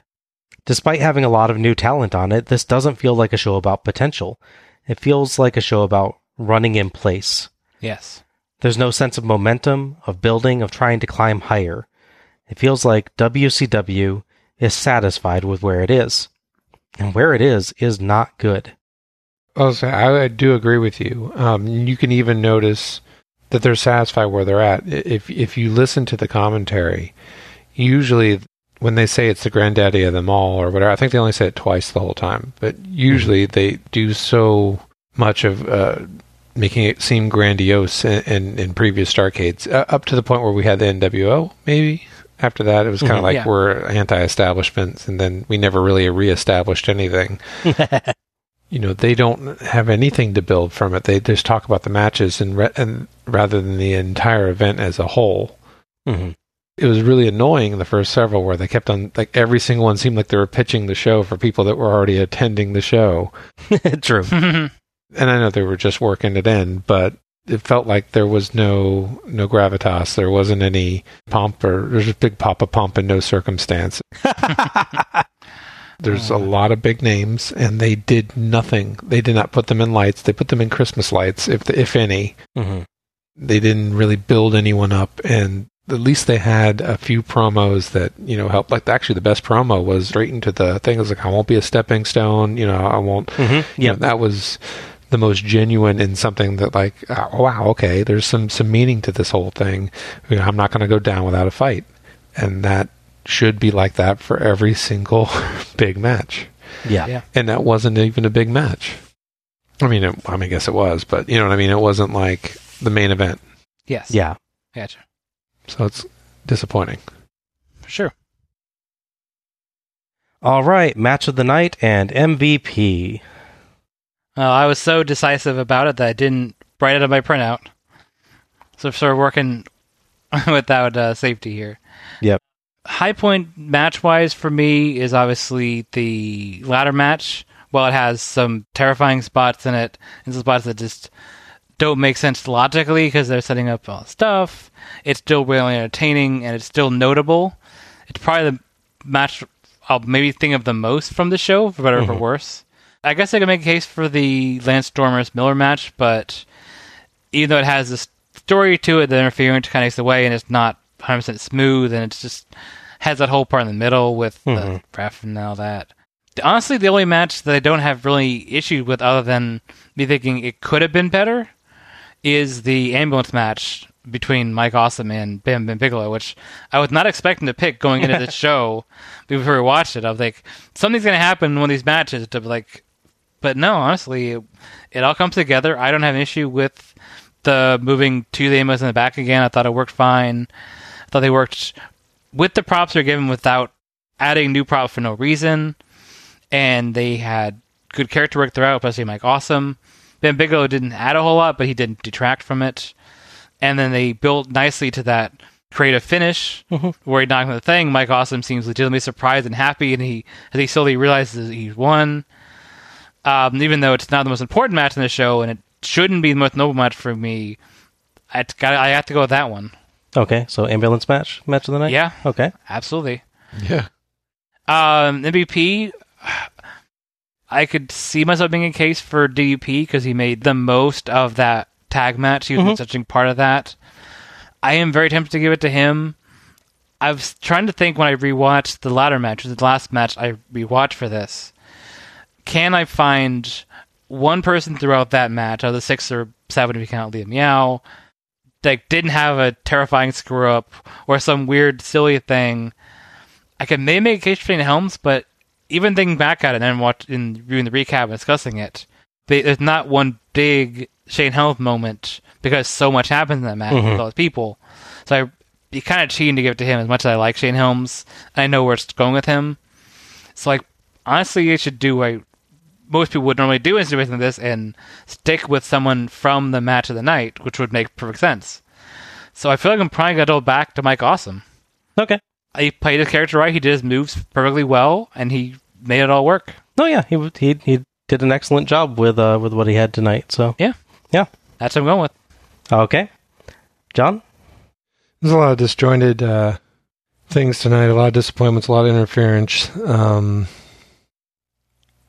I don't want to agree with Al, but those were the two most. No, I want to have some variety. Yeah, I gotcha. I actually like General Erection's promo, but it definitely wasn't a good match. No. I did like the ambulance match and the ladder match as well.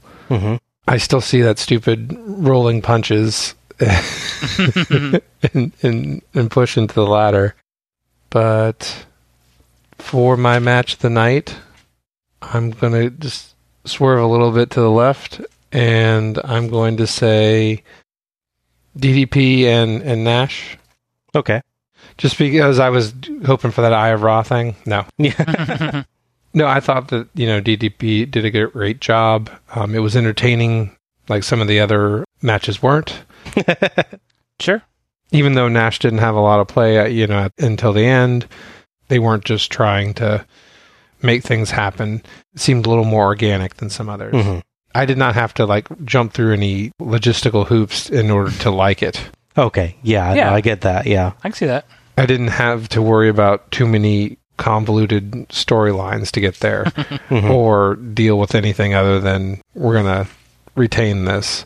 And, you know, you got a little bit of star power there. So, and my MVP, and it's between either Ernest the Cat Miller.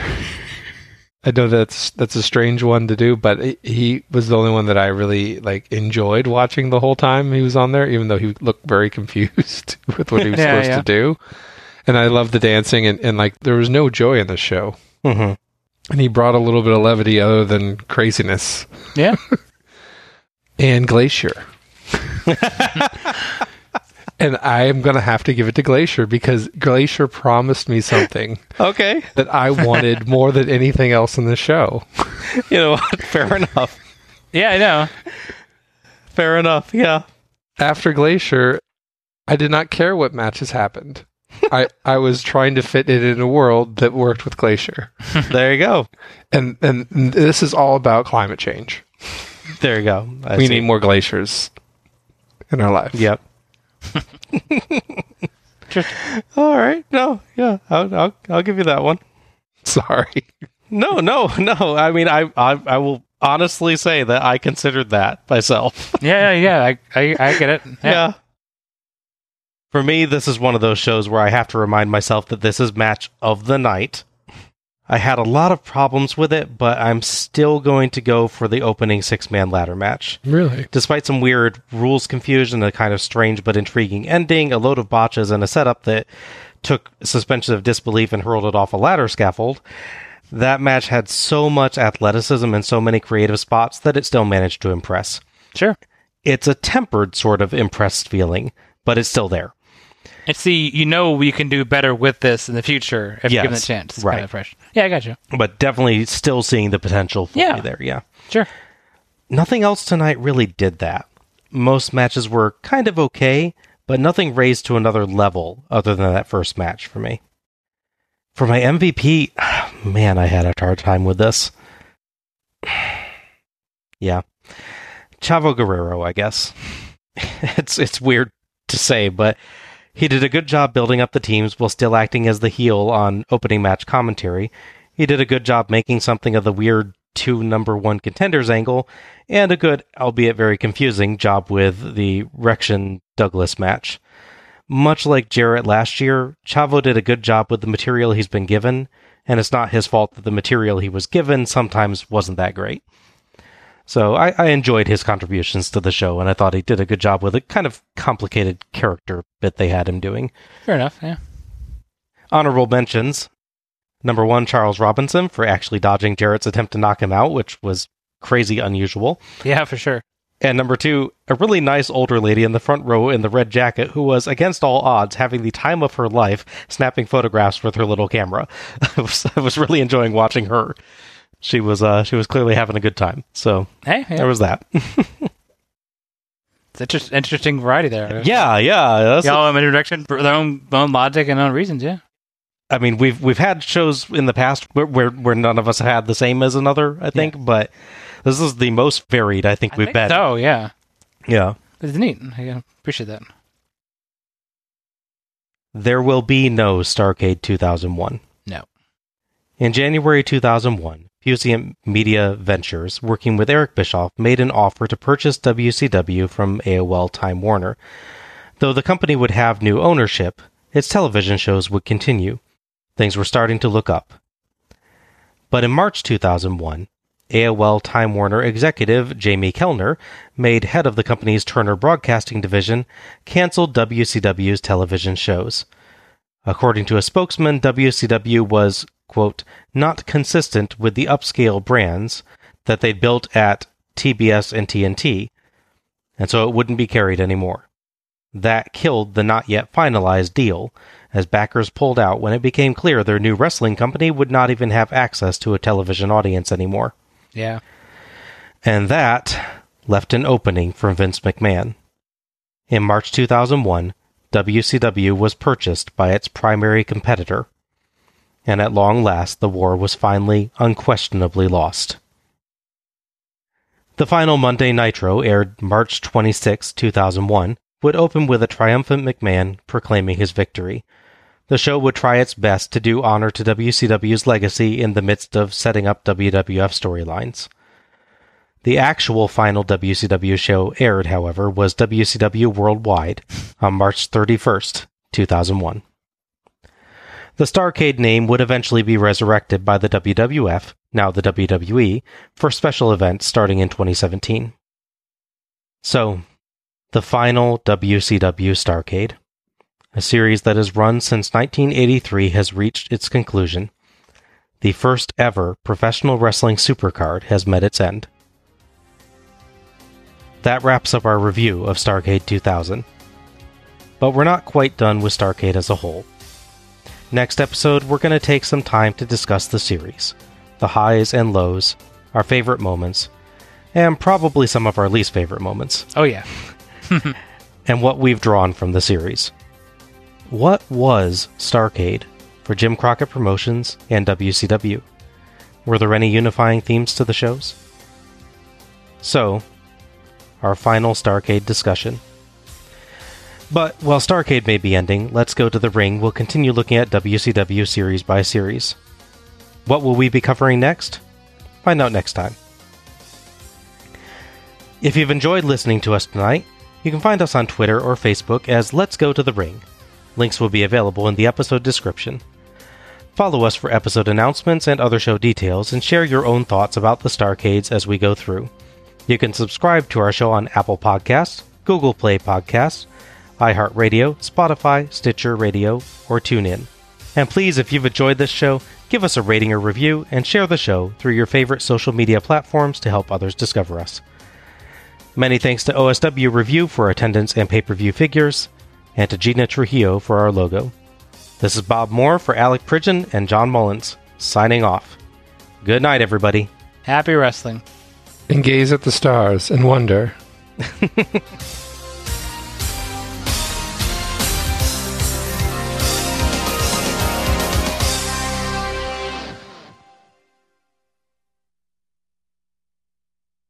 After Erection Splash... Man, that sounded bad, actually. Sorry. Go on. Rection does a splash. Dang it. I wasn't thinking about that until you said that earlier, John. About them being careful pronouncing it. Mm-hmm.